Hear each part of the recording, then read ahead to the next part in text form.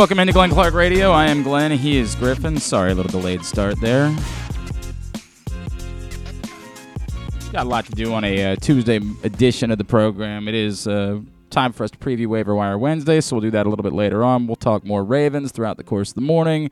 NBA season gets underway tonight. We will get to that as well, all coming up on the show. Today's show brought to you by the FanDuel Sportsbook at Live Casino and Hotel Maryland. It is the best place to watch and bet on everything. Same Game Parlay Plus now available in the FanDuel Sportsbook. You can include both teams involved in a single game in one Same Game Parlay. Plus, you can go up to 25 legs in that Same Game Parlay bet. Find out more right now. The FanDuel Sportsbook at Live Casino and Hotel Maryland. Weird sort of, I don't know. We lose our minds. I'm going to take a minute here at the top of the show. By the way, how you feeling today, Griffin? You okay? Yeah, I feel good. Survival, everything? Yeah, had a nice, had a nice bathroom, couple bathroom banyo, visits, yeah, right? And everything came out okay? Yes, it did. Yeah, right? Everything's good? There might be, like, I don't know, some flatulence. Flatulence that might, sneak out throughout the show. But. You think you're going to be the $28 Taco Bell meal man now moving forward? Do you think you might convert yourself to being that guy? No, but I could definitely see myself potentially being like an $18 to $20 Taco Bell guy. Okay. Because up until those... Well, yeah, I don't know. I mean, the nachos just weren't for me. Like that just wasn't. I don't think that's a good. I don't think that's their best offering on the menu. I don't think there is such a thing. So we'll just leave it at that. No. They have plenty of good options. But agree to disagree on that particular. The nachos slowed me down a lot because those just weren't very good. Well, again, you keep using those words. I'm not sure you know what they mean. There's nothing on there that's very good.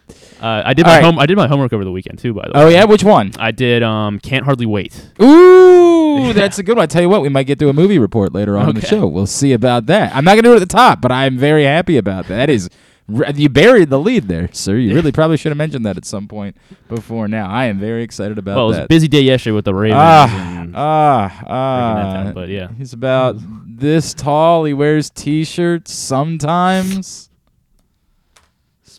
All right. Anyway. I was confused because you said it was an Ethan Embry movie, but it was very clearly a Seth Green movie. Well, Seth Green definitely had a role, but that doesn't mean that the central figure is Ethan Embry. I don't know. Seth Green kind of stole the show. No.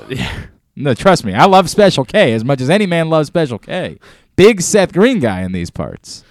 But the central figure in the film is Ethan Embry. It's his picture. Sure, There's a lot of great performances. Jennifer Love Hewitt, lovely. Trip McNeely, man. Trip McNeely. Girls around here still talk about you. Yeah? Who? God, I love Can't Hardly Wait. It's a perfect film. All right, here's the deal. So we lose our minds. Give me a minute. We lose our minds. We lose the ability to process, and there's this new thing that exists, and it's existed essentially since social media has come around, which is we are fighting a little bit about what occurs, and then we fight more about the reaction to what occurs. When the Ravens lose, we lose all capacity for thought. This is what the Ravens have going for them here in this market. This market centers itself around this football team. For the most part. I mean, it's unfair to say. Within people that care at least mildly about sports. There are people, believe it or not, and you may know them in your life, that don't care at all. That it does not impact them whatsoever.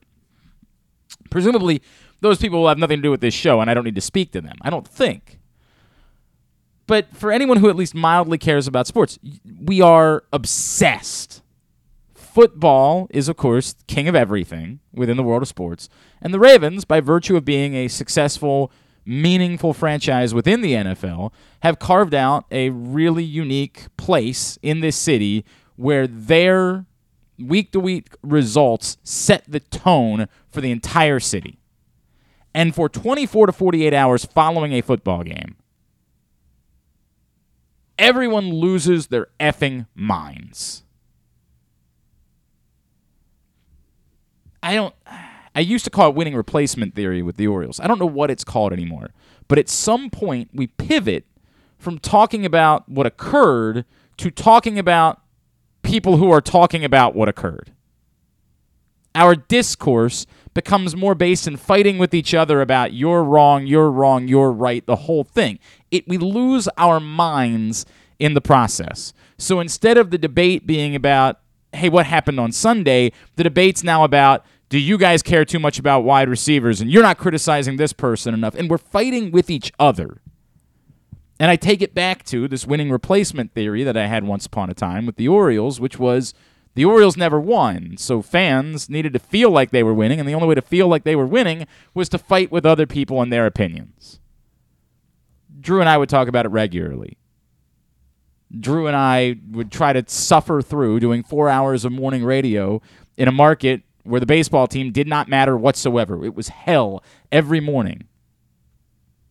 Grateful that the Orioles had a meaningful season this year, but I think we all remember what it was like. And Drew and I, at a time where there were big audiences, there was no such thing as podcasts, we would go on every morning from 6 to 10 a.m., and for the entirety of the summer, baseball would be irrelevant. They weren't losing with purpose. They were just losing. You weren't trying to identify future talent. They were just losing. It was miserable.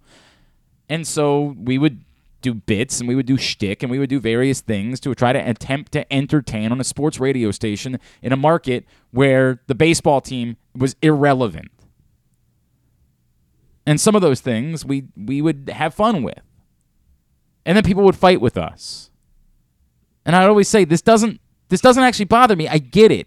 The Orioles stink, so the ardent Orioles fans don't get to feel winning, and they need to replace it with something else. Can't win on the field, so let me try to win in some bizarre argument with you about Felix P.A. and why you're wrong about Felix P.A. Why this crap guy that was on the team had more to offer and was more interesting than your. I want to win that because I don't get to feel what it's like to win with my team. My team doesn't win. Well, it's obviously far different with the Ravens. The Ravens win plenty. But because there are only so many games, because the nature of football season, anytime they don't win, we want to feel something that replaces winning. So we end up fighting each other. Last night, I made an innocuous comment. I think our buddy Cole Jackson tweeted out a video of Tyler Linderbaum putting together a really nice block. And it goes back to something that Griffin and I talked about yesterday when we did slaps to the helmet, where I said, look, man, the frustrating part about Tyler Linderbaum is he hasn't played poorly. It's just that we're thinking about the mistakes he's made, and they've overwhelmed all of the good things he's done. If you go actually watch the video of Tyler Linderbaum for the season, you see so many of the things that people saw. You understand why it is that people were high on Tyler Linderbaum. The problem being, what stands out is some critical mistakes. That's a very innocuous comment. It's complimentary of Tyler Linderbaum. It's the whole thing. But of course, because this is the nature of what we do, we just want to fight about things. And so everybody's, you sound like a typical dumb fan. You don't know what you're talking about, blah, blah, blah. We lose our minds. We're incapable. We can't do it. Again, it's a credit to the Ravens. They have that much going for them within this market. They are so important. They really are. It's like, our institutions and the Ravens. That's what we have. And I'm happy for them that they've created that in this city, where they're that significant, where they're the center of the universe within Baltimore. But we panic and we flip out and we lose our minds. And even reasonable, again, the most innocuous of commentary makes us lose our minds. You don't yell about the offensive coordinator enough. You don't do this. It's not his fault. How dare you? My God. The answer to all of it is yes. Yes is the answer. When the Ravens don't lose, the answer is almost always yes. The idea, as I said yesterday, there is one simple thing that would explain what's going on with the Ravens. Nonsense. It would be nice. It would be very nice if the Ravens had one unique problem and you could hone in on that unique problem. It would be easy if the Ravens, again, for all of you that want to complain about Greg Roman, the Ravens have one of the top offenses in football, according to advanced statistics. We're just doing this because we want to. Because we've either predetermined that we don't like Greg Roman or whatever. But the actual statistics say the offense is very good. I don't feel as though they did enough at wide receiver. I know my buddy Spencer Schultz, Baltimore Beatdown, pointed out, hey, the Giants don't have a lot of wide receiver either. That's true. It doesn't mean they can't win. There's nothing that says a team that doesn't have as much talent at a certain position as another team can't win. Or that if you get two teams that play against each other and neither of them has a lot of talent at a certain position, one of them has to win. But to be dismissive of it, to try to pretend like, no, this is actually a really good group of wide receivers, is nonsense. My buddy Steven, who's been going at it with me for a couple days now, continues to try to say that. Well, this could be a really good group of wide receivers. They just had someone else to work with. Sure? Sure? I don't know what that means, but okay, let's go with that. Maybe if... I'm trying to think of somebody who wouldn't be offended that I'm close enough with it I could say this. My buddy Pat Scare. Maybe if they could just have Phil Jackson coach Towson, they could win the national championship. Or maybe, Towson's players are probably not quite good enough to win the national championship. You know what I mean? No offense. And, Pat knows I love him. But God bless you, buddy. We'll talk to you soon. At some point, we have to acknowledge the evidence that we have. The evidence with the Ravens says two things. One, the wide receivers aren't getting enough separation. That's one. We've got that. Now, you could say, hey, could they run different routes? Last night, we got into a fight because Ryan Mink, and I get it, it's always weird when you always wonder about the agenda of someone who's employed by the team. I've talked about that for a long time. It's an uncomfortable situation to be in. Frankly, it's why I made the decision some time ago to stop having BaltimoreRavens.com writers on the show, even though I like those guys a lot on a personal level. I probably haven't told them that enough. They probably... It might be awkward for them, but I like Ryan, and I like Garrett, and I like... I don't even know if... I think Clifton's still over there. I like Clifton Brown, and John Eisenberg's was a mentor type to me. I like all of those guys. I love them. But it's just difficult now, me not knowing, kind of... Sometimes I wonder about the agenda of someone who works for the team. I just don't know. So I kind of made a decision, not publicly, that we weren't going to put team writers on any longer because I just never knew. But Ryan Mink sends out this video last night of the play where Lamar gets sacked. And the reality is, and I apologize for not remembering who the receiver is, but there's a receiver standing wide open with a great short route on the left sideline. And Lamar has plenty of time to look off of Mark Andrews and see that guy wide open before he gets sacked and fumbles the ball. And I end up in this hours-long battle. And I get it. Part of it was I had the time because I was I had a sick kid last night, or a kid with a headache, whatever it was. Not sick, I'm fine. But a kid that just wasn't feeling good. And so I was hanging with him, and I was on my phone, and so normally I wouldn't have the time to deal with these things. But it was just so fascinating to me, the lengths that we were willing to go to pretend like there wasn't an open receiver on this play. Well, yeah, but that's not a play that they run a lot. What the F does that even mean? There's a receiver in a perfect spot, exactly what you should be doing to get a drive started. Yeah, well, but they could have been running the ball because they had all three of their timeouts. Sure, and if they run the ball and pick up 2 yards, now they got to blow a timeout. Now they have 2, and they have to score a touchdown. This wasn't a situation where they needed a field goal. They needed to score a touchdown on this drive. The perfect scenario would be pick up some yards, get moving, use the sideline, protect your timeouts should something go wrong. Like, say, a sack. Have your timeouts if you need them, if you get down inside the 5-yard line and you don't want to be rushed.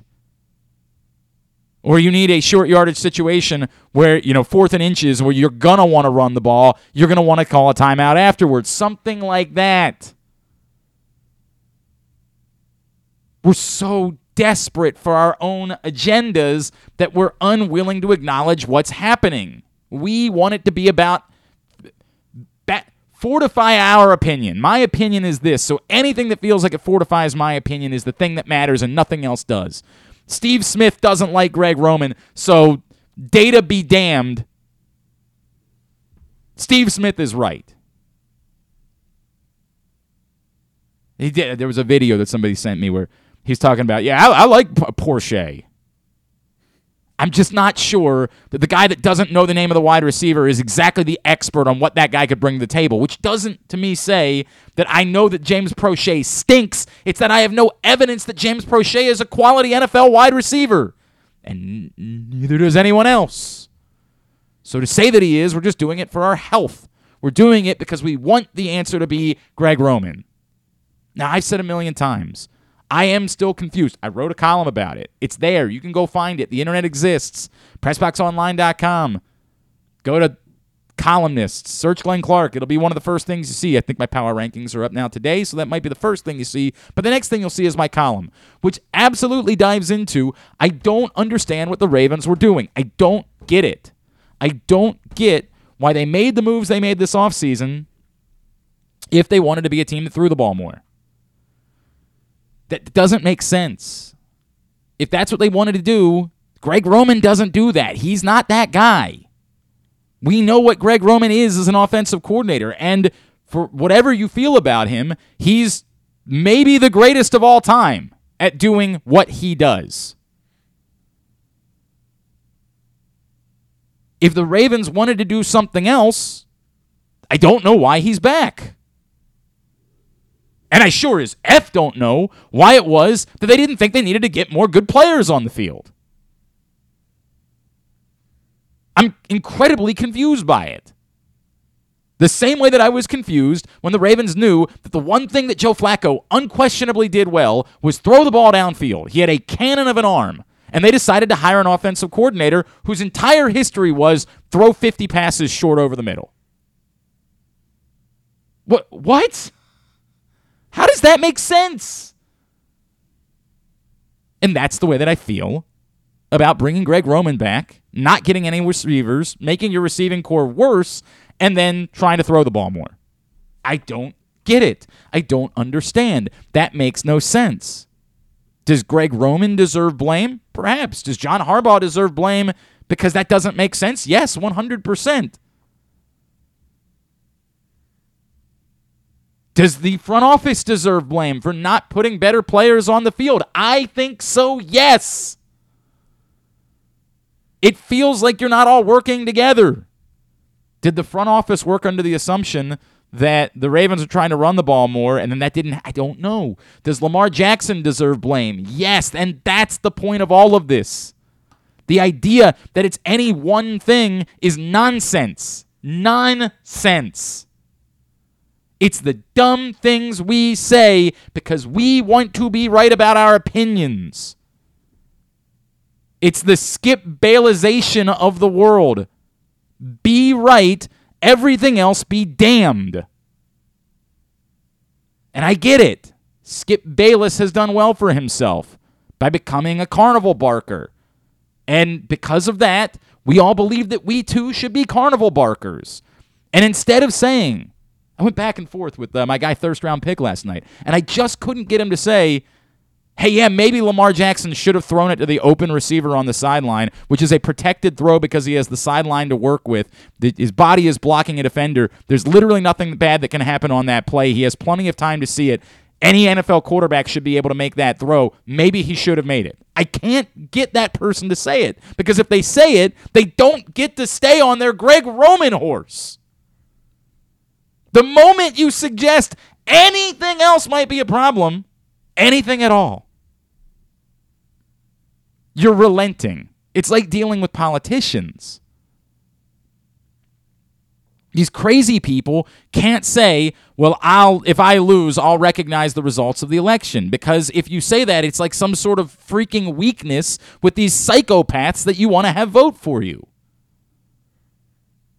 And it's not a one-side thing. There's plenty of things on the other side that are stupid, too. Let me make that abundantly clear. It's, my God.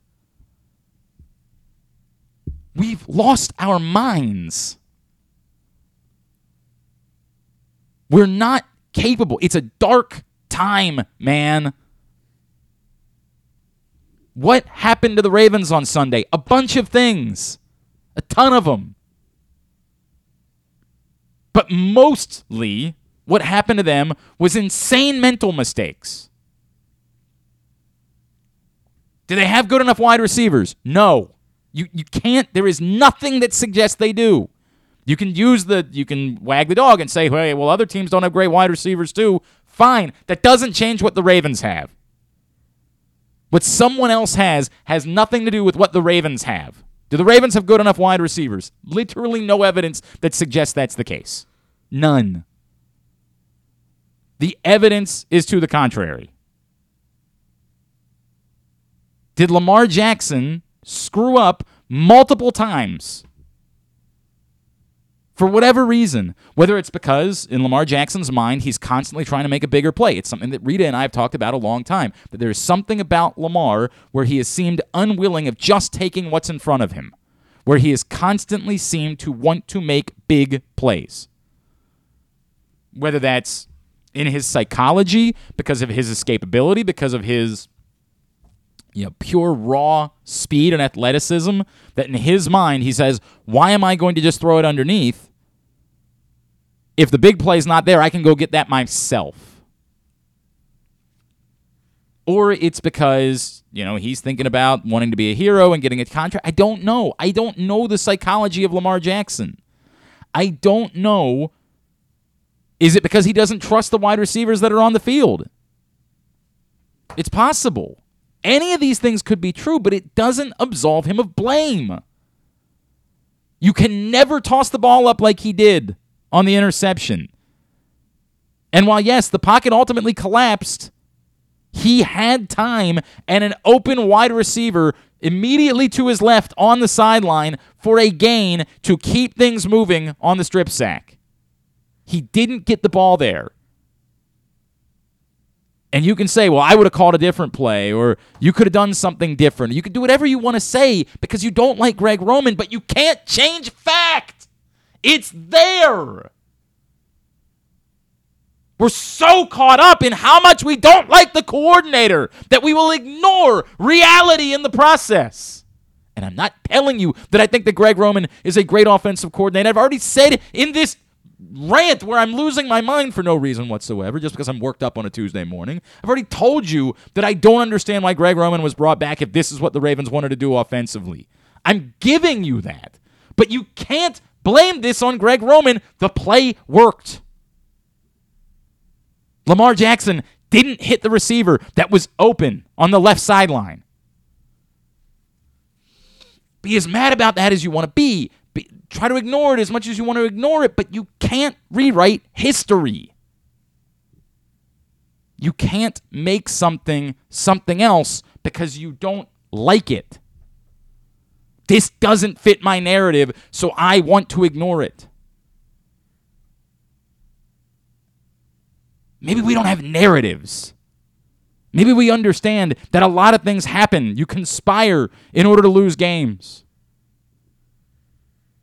Maybe we think like that. And then maybe you look around and you realize that the entire NFL is about as mid as it possibly can be. I put together my power rankings last night, and the Chargers are the 7th best, and the Jets are the 8th best team in the NFL. If that doesn't scream at you how mid this entire league. If I literally made the power rankings and I made everybody in the NFL besides the Bills and Eagles, if I had listed them all as being 3-3, nobody would have argued because you don't know the difference. Everyone in the NFL feels like they're 3-3 except for those two teams. If I just said 3-3 is the record for every other team, I don't even think you would have debated it. You would have been like, yeah, I think that's right. That's about right. Maybe the Chiefs. Maybe you would know the Chiefs are 4-2. I don't know. And you would probably think some of the teams are worse than that. But you're not sure which ones. Because even the bad teams have figured out. The Commanders figured out a way to win a couple of games. The Ravens and the Commanders have a 1-game difference in their record because everyone is mediocre. And it's week 6. And that's the other frustrating part about all of this. It's why I keep saying it would just be easier if they stunk. If somehow they were 0-6, then we could rail and lose our minds. They're not. They're a 3-3 football team who every statistic, the advanced statistics, the stuff that we all dive into and accept and say, this is what matters, says they're one of the best teams. They're the number 3 DVOA team in football.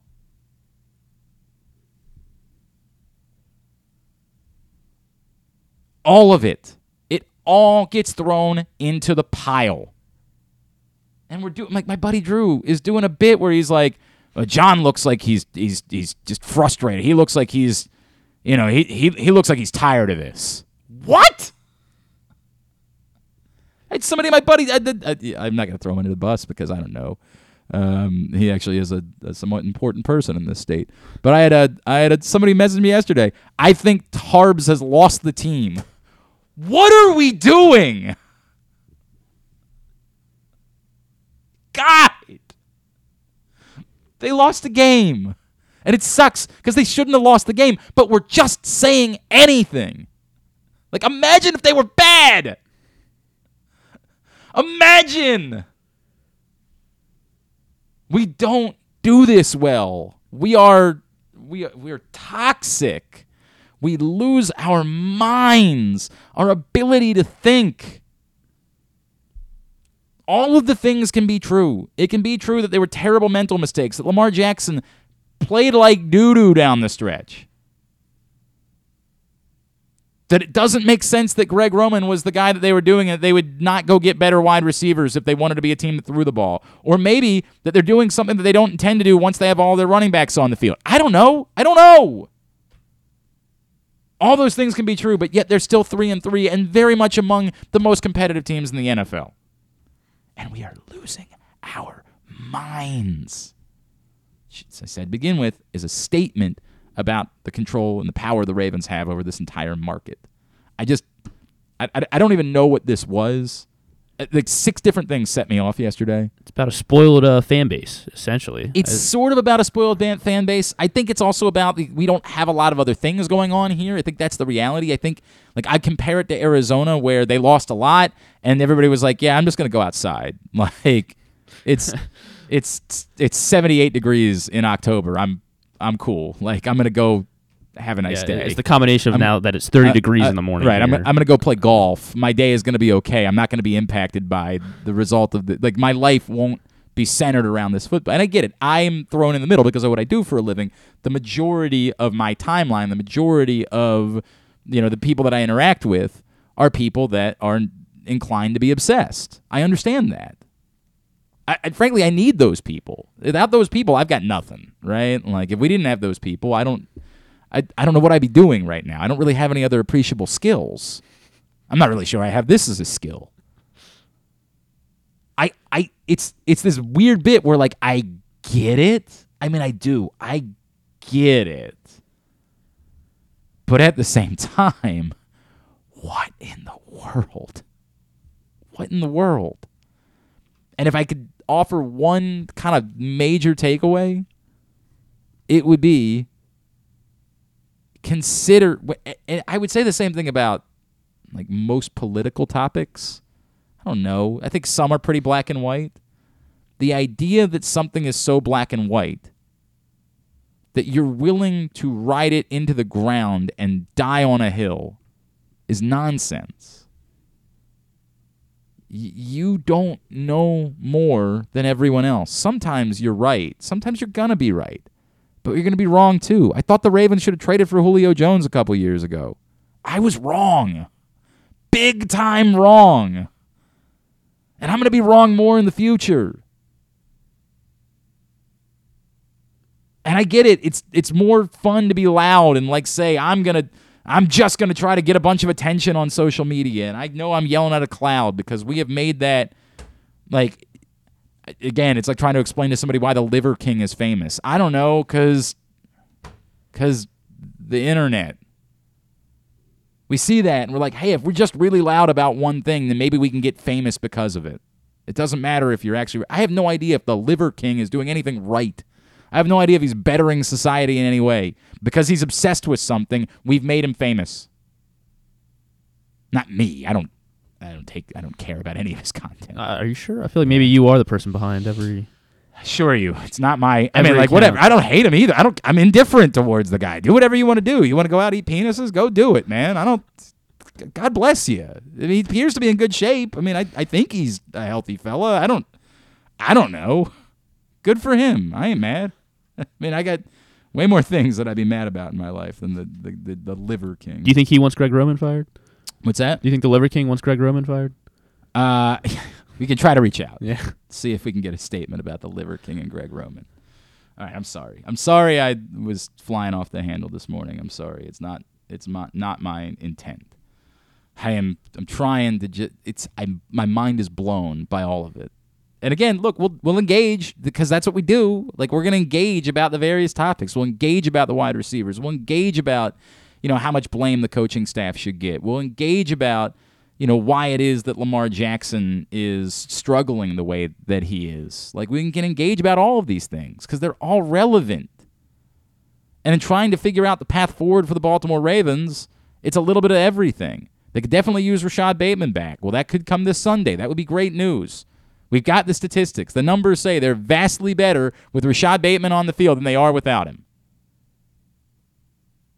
So we start there. And I like Rashad Bateman a lot. I don't think he's a superstar, but I think he's got about as much talent as anyone we've seen play the position in a long time here. So that would be very good news for the Ravens. So they got Rashad Bateman back. That doesn't mean I wouldn't still be interested in wide receivers. A lot of people are mad. Hey, did the Ravens try to get Robbie Anderson? I don't know. And if they did, they don't want you to know that, for what it's worth. If the Ravens were in the market for Robbie Anderson and didn't get him, they're not going to want you to be aware of it. Given the way it ended in Carolina, you could certainly see where maybe John Harbaugh would say, I'd rather not, right? But Marcus Peters, people said at times, was a problem. And he's, for the most part, other than the thing a couple weeks ago, he's been great in Baltimore. So I don't know.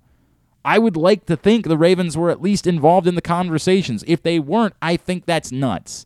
And if you want to rage about Deshaun Jackson, rage about Deshaun Jackson. I'm in a weird place. There was a joke, a Twitter joke going around yesterday about the Ravens maybe giving a workout to Calvin Johnson. It was a great tweet. I love the tweet. I thought it was hilarious, honestly.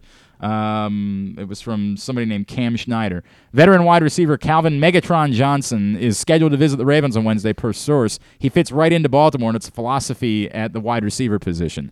And my response was, y'all can laugh about this all you want, but you are not going to convince me that 37-year-old Calvin Johnson couldn't still be better than some of the alternatives.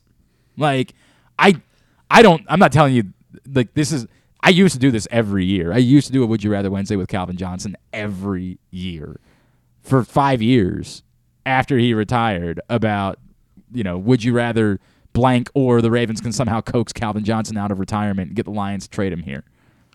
Now, I've given up on that. I'm not actually trying to suggest that it would be a good idea to try to get 37-year-old Calvin Johnson out of retirement, but you can't tell me. Like, I know how good that dude was. You can't tell me it's a 0 at this point. I refuse to believe that. The guy was not a 10. He was a 15.5. I mean, at this point, regression might have him back to being a 7, which is better than I can say for some of the alternatives. I don't have any interest at all in Deshaun Jackson. 0. None. Not even the slightest interest in Deshaun Jackson. Not even remote interest in Deshaun Jackson. That being said, what is the alternative? Tylan Wallace. And I hope that Tylan Wallace becomes a football player, man. I'm not trying to be down on Tylan Wallace, but like, Kyle and I used to joke about this all the time. Like when they would sign DeVere Posey, people would roll their eyes and be like, yeah, sure, to sign this DeVere Posey. I mean, sign real players too, but sign DeVere Posey. Do everything in your power to try to find wide receivers anywhere you possibly can because you're not good at it. I'm, of course, opposed to Deshaun Jackson, but Like, do I think it's the dumbest thing I've ever heard? I don't know. I've probably heard dumber. Maybe not today, but I mean, I've heard dumber, I think, in my life. They need real football players. But those real football players aren't available for the most part. Like, I want DJ Moore to be available, but I'm skeptical of that. I think he's available if you're willing to pay a drastic price for him. And I'm not telling you that I wouldn't be willing to pay a drastic price for him. Like, this is the problem with the situation that you're in.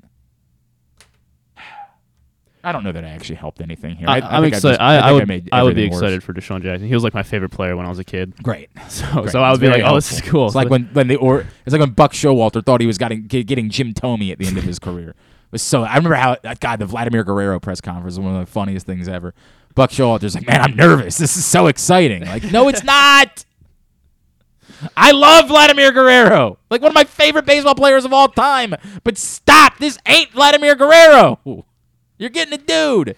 God, he couldn't help himself with the pencil and Jim Thome in the middle of the lineup every day. Like he was still Jim Thome. Drove me nuts.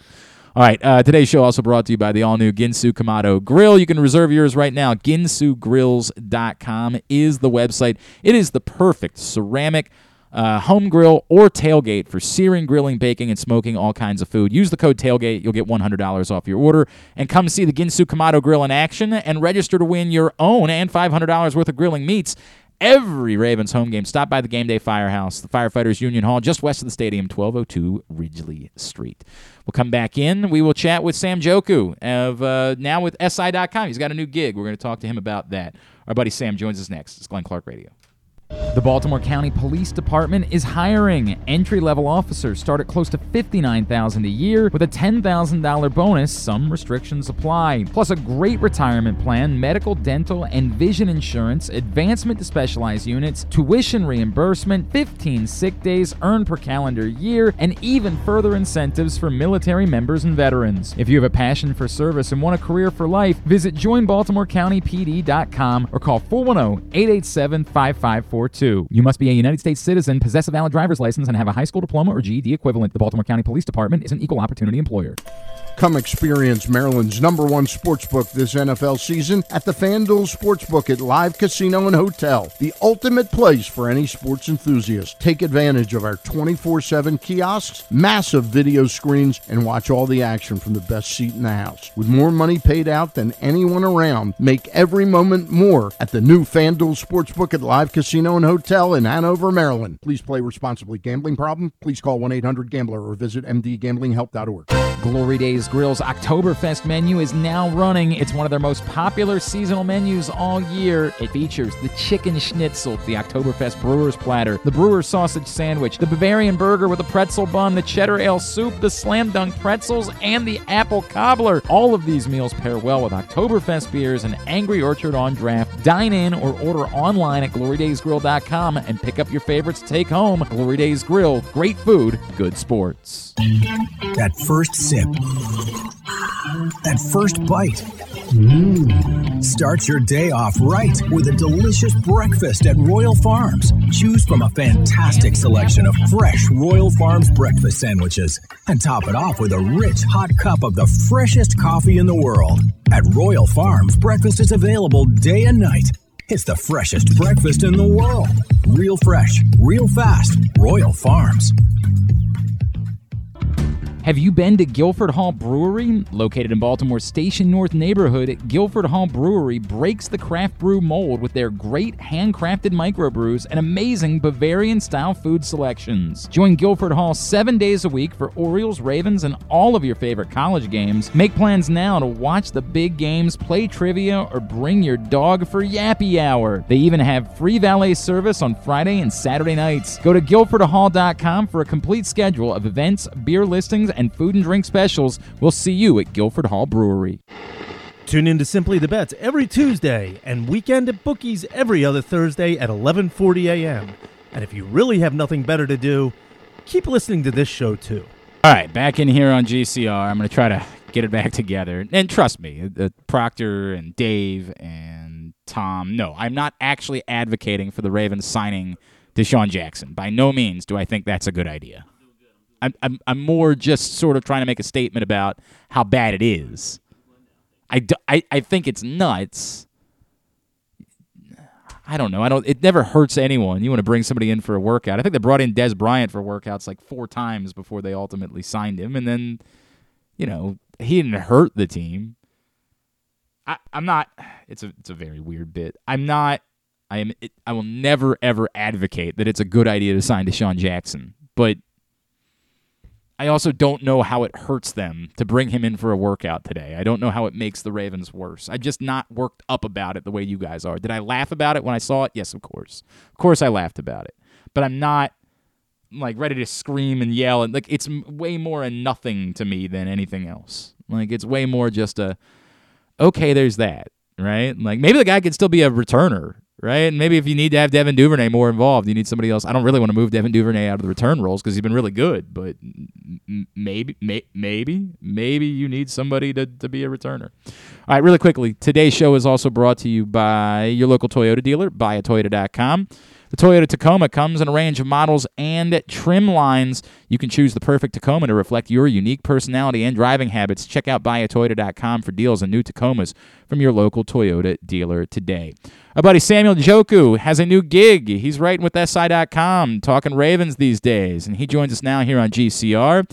Sam, it's Glenn. It's great to chat with you, man. Thank you for taking a couple of minutes for us. Thanks for reaching out, man. Good to be back on the writing spectrum. Yeah, tell me about the new gig, dude. Yeah, it's just a freelance gig for now, but, I'm back to writing for SI. I was previously with CBS Baltimore. I was just waiting for the right time to come back and write about Ravens sports, but, the opportunity presented itself, and I couldn't turn it down, so it's cool, man. Back doing what I love. I saw your first piece. It's about quite the hot button issue that everybody's getting worked up about this week, which is the lack thereof when it comes to production from the wide receiver position. And Sam, I'm in a weird place because it's twofold for me. I don't think the receivers are good enough. I guess I don't know that, right? Most of them we just don't have enough evidence with. But it's so bigger picture for me. It's that I'm so confused as to what the strategy was for this team going into this season. If they wanted to throw the ball more, why did they bring back Greg Roman? You know what Greg Roman does. That's not it. Why did you make yourself worse at wide receiver than the middle of the road group that you even had a year ago if you were planning on throwing the ball more? I think a lot of us were convinced they were trying to get back to the 2019 running style based on what they did. I'm terribly confused by what the thought process was this offseason if this is what they were going to be trying to do. Well, you're not alone on that. I mean, I definitely came into the season thinking that the Ravens were definitely trying to go back to that 2019 way of life. And I think early on that was probably their goal, but the struggles with the run game at the start of the season probably played a part in it. And with the success of the passing game, Lamar started with 10 touchdowns to only 2 interceptions the first 3 weeks. I think they believe that they can kind of get some production and then went away from that. Now, the talent of the wide receiver group has kind of reared its ugly head the last 3 weeks. Coupled that with the injury to Rashad Bateman, and we're in this weird situation where the Ravens want to continue to pass the ball effectively, but they don't have the weapons to do so. And also, the running game is starting to pick up with the Giants game as a big outlier for that. So it's going to be very interesting to see how they move forward with it. They did bring in Deshaun Jackson for a workout. I think they're doing that today. I think I laughed at Griffin earlier when he said that he was a big fan of him when he was a kid. So we're in a weird position for sure if you're a Ravens fan. Sure. There's lots of things I was a fan of at some point in my childhood. That doesn't necessarily mean that they need to return. For example, I'm not really in favor of doing another Ralphie Christmas Story movie, but yet here we are in 2022. Exactly. I will watch it for what it's worth. And that's the thing. It's easy to say, hey, need to go get a wide receiver. And I agree. I think the Ravens should be in the market for a wide receiver at the trade deadline, but it's going to cost you, and it's going to cost you seriously if you want a good one. The guys that you can get are the guys that you're like, meh, I don't really know how I feel about that. This is the reality of the circumstances that they're in. So the dumbest thing I can say is, go try to trade for a wide receiver. I think they should. I don't know. We can keep doing all the bit that we want, where we want the Panthers to trade away DJ Moore, but why would they? Like, what they want to have a quarterback in the future. They're not trying to give up for the next 5 years. And that is a great point. The Panthers have been linked to Sean Payton, and I doubt Sean Payton will want to come in without CMC and DJ Moore to work with. So, and couple that with the trade of Robbie Anderson yesterday, right? And the price just went up for DJ Moore. So, if the Ravens fans and even the front office, if their plan is to get DJ Moore, it's going to cost them a pretty penny. But that's kind of the situation they put themselves in. And if they want to excel this season, during the path that they're going with the passing game being at the forefront, they're going to have to make some sort of move. I agree. I don't know what it's going to be. Sam Ojoku is with us. He's got a new gig at SI.com writing about the Ravens, and he's with us here on GCR. Sam, the other thing that I feel like we've created this world where, we're very narrative driven, right? Like, our thing is the thing. We can solve what the problem with the Ravens is. I absolutely believe that what they're doing at wide receiver is not nearly enough, but that doesn't mean that I'm absolving, other things in the process. I think there are other problems that conspired for them to lose the game to the Giants on Sunday, who, as my buddy Spencer Schultz pointed out, also don't have good wide receivers. I can't.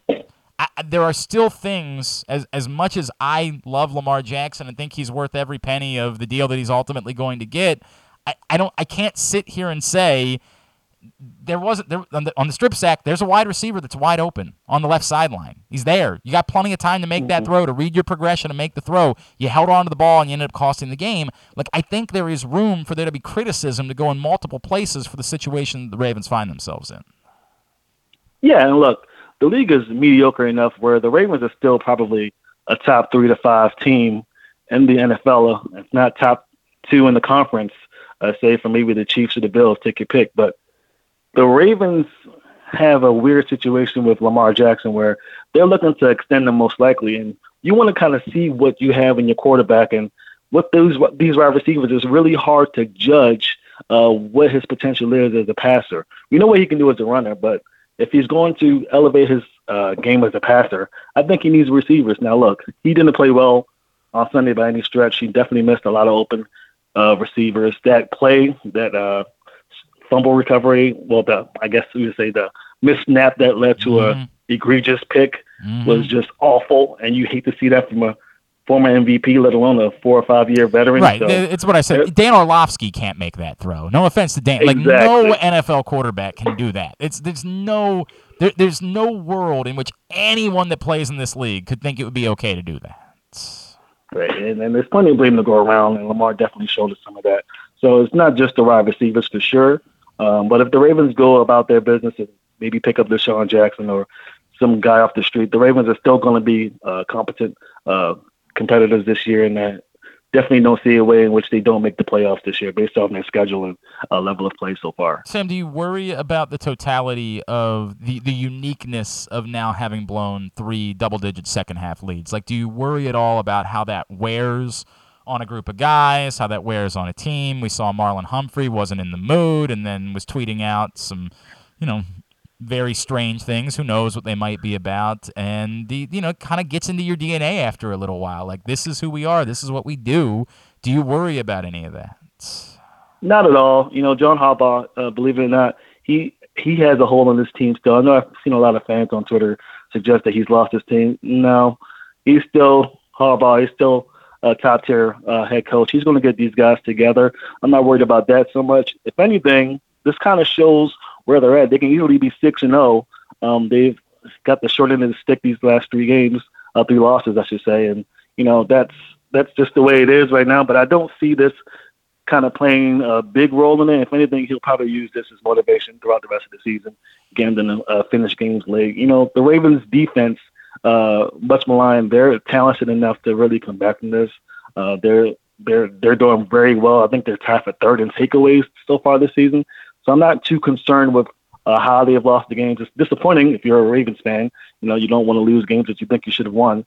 But I don't think this is going to affect them too much in the long run. Yeah, I'm inclined to agree with you. I do, I can't be dismissive of it, right? Like, I can't be dismissive of it can't be fun. It can't be easy. And, are you completely able to block all of it out in the moments? Like, are you completely, is there somebody on the sideline that if they get up, 14 points on Cleveland on Sunday, and then in the fourth quarter, the Browns score a touchdown, is there someone who's like, oh, here we go again? Like, I just don't, I feel like that there is a human element that I can't be utterly dismissive of. But yes, to your point, I think that every game is its own thing, and I'm not terrified that that's an issue. I'm not losing my mind.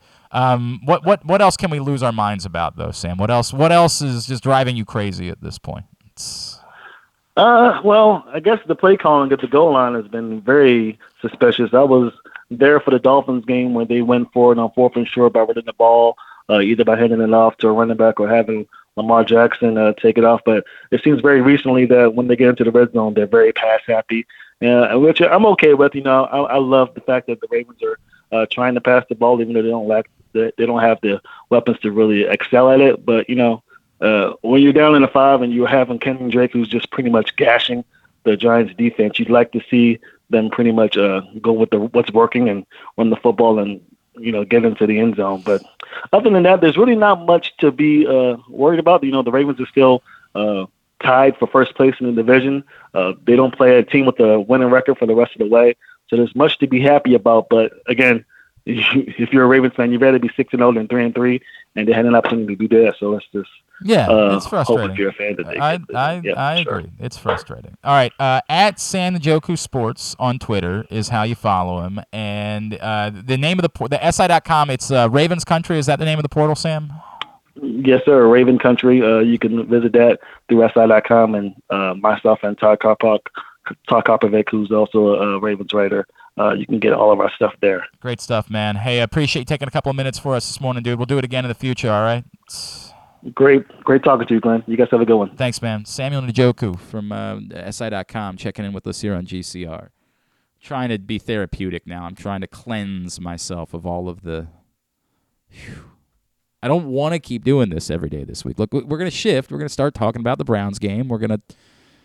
this is the way it goes. And this was a good response. Chris messaged and said, Glenn, as much as you're right about every single game being something that ends up making this city lose its collective minds, I do feel like there's something unique about what's going on right now. We've literally never seen this before. You use the phrase totality a lot. I think I do. I think he's right about that. I do think I say totality a lot. But the truth is, we've never had a scenario we've watched a team lose so many games that they had no business losing in such a short amount of time. I think we have every right to be concerned about what's going on. I think we have every right to ask questions. You're probably right that it's not worth panicking the way that we do. You're probably right that everybody's trying to get in their own narratives. But the truth is, I think every amount of this needs to be questioned. Okay? I don't have like a problem with that. Sure. You're right. We haven't seen this before. It's been a very long time. I mean, once upon a time, the 1996 Ravens, blew a lot of leads because their defense stunk. But it was easy for us to, we just weren't in an emotional place with the Ravens. It was 1996. We had no idea what being mad about a football team. We were just grateful to have football. No, we're not used to the Baltimore Ravens blowing significant leads. Remember the 2007 Ravens having a huge lead against the Patriots and losing.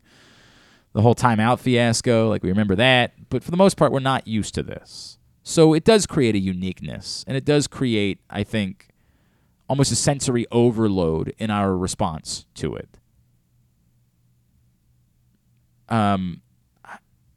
With the bit where we try to fire coaches, it's just, dude, what? You fire coaches when you're the Panthers. You don't fire coaches ever. I hate the fact that we're even I hate the fact that I even listen to it and feel the need to say this. It's so insanely stupid. Yeah, well, once upon a time they fired Cam. You're right, they did. And it was much later in the season, and things had fallen apart. The train had come off the tracks. And I think we all know that John Harbaugh probably still wouldn't have wanted to do that. He was pressured a bit. And if the train comes off the tracks for the Baltimore Ravens offensively, then at some point during the season, maybe they would. But the train isn't off the tracks. You're mad about certain play calls, and you don't like Greg Roman, so it's an opportunity for you to scream about Greg Roman. But the offense isn't bad. It's the exact opposite. The offense is one of the better offenses in football. So we're just yelling for the sake of yelling. We're just saying nonsensical things because, again, and I say this all the time, I said it on the postgame show, it's not as interesting to say, I'm mad that the team lost, which is, again, what we're actually feeling. We're actually just mad that the team lost. That's what's going on here. And so we're flying off the handle because we don't like that the team lost. Yes, the fact that it's happened 3 times, they've blown second-half leads, probably does make it more drastic than your typical loss. There's probably something to be said for that. I'm not going to be dismissive of it. I think there is something more when you're dealing with, as I keep using the word, the totality of the 3 specific losses the Ravens have suffered this season.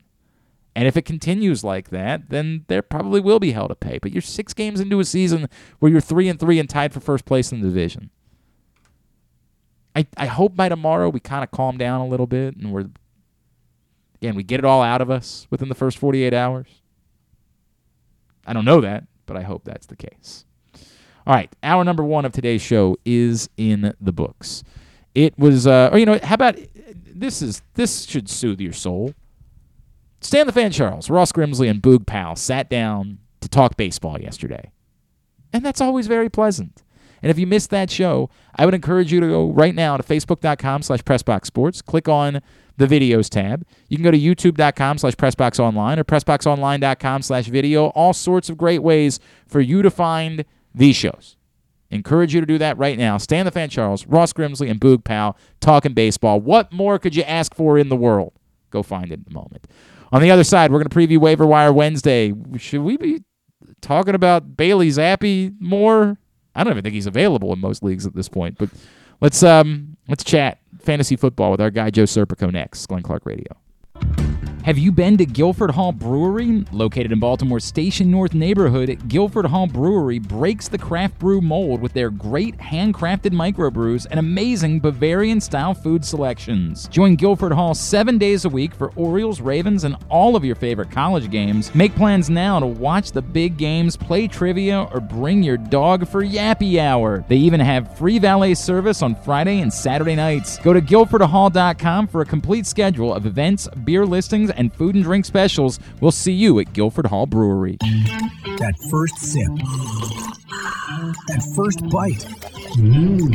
Start your day off right with a delicious breakfast at Royal Farms. Choose from a fantastic selection of fresh Royal Farms breakfast sandwiches and top it off with a rich hot cup of the freshest coffee in the world.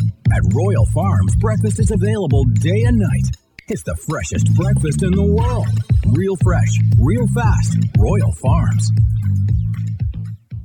What's up, everyone? This is Tyus Bowser, and I'm excited to tell you that I'm back for Season 2 of The Tyus Bowser Show in partnership with PressBox and Great Ace Memorabilia. Join us on Tuesday nights throughout the season as I'll be heading all over town with my special guests. And, of course, our co-hosts, Glenn and Rita. Or is it Rita and Glenn? What is it? I look forward to meeting you guys and talking a little bit about football and a lot about life. And if you happen to miss the show, you can now catch a replay Friday nights on 105.7 The Fan. Get all of your details for The Tyus Bowser Show right now at PressBoxOnline.com/Bowser. The next Tyus Bowser Show is Tuesday, November 1st at the Hamilton Sports Bar and Grill, 5506 Hartford Road. It's brought to you by Maryland Vascular Specialists and the all-new Ginsu Kamado Grill.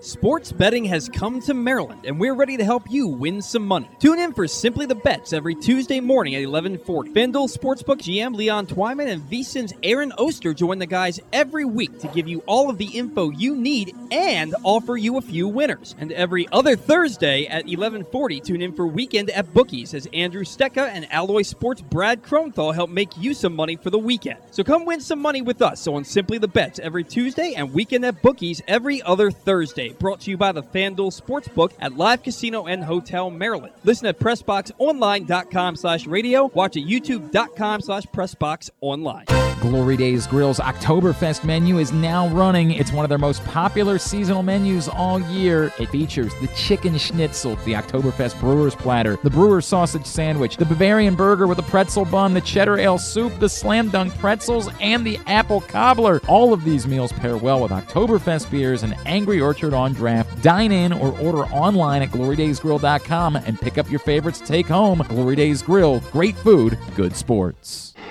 Check out Jeremy Kahn's daily picks at PressBoxOnline.com as he tries to find you daily winners. And speaking of winners, here's a man who once won a media curling contest. And I don't think anything else. He's Glenn Clark.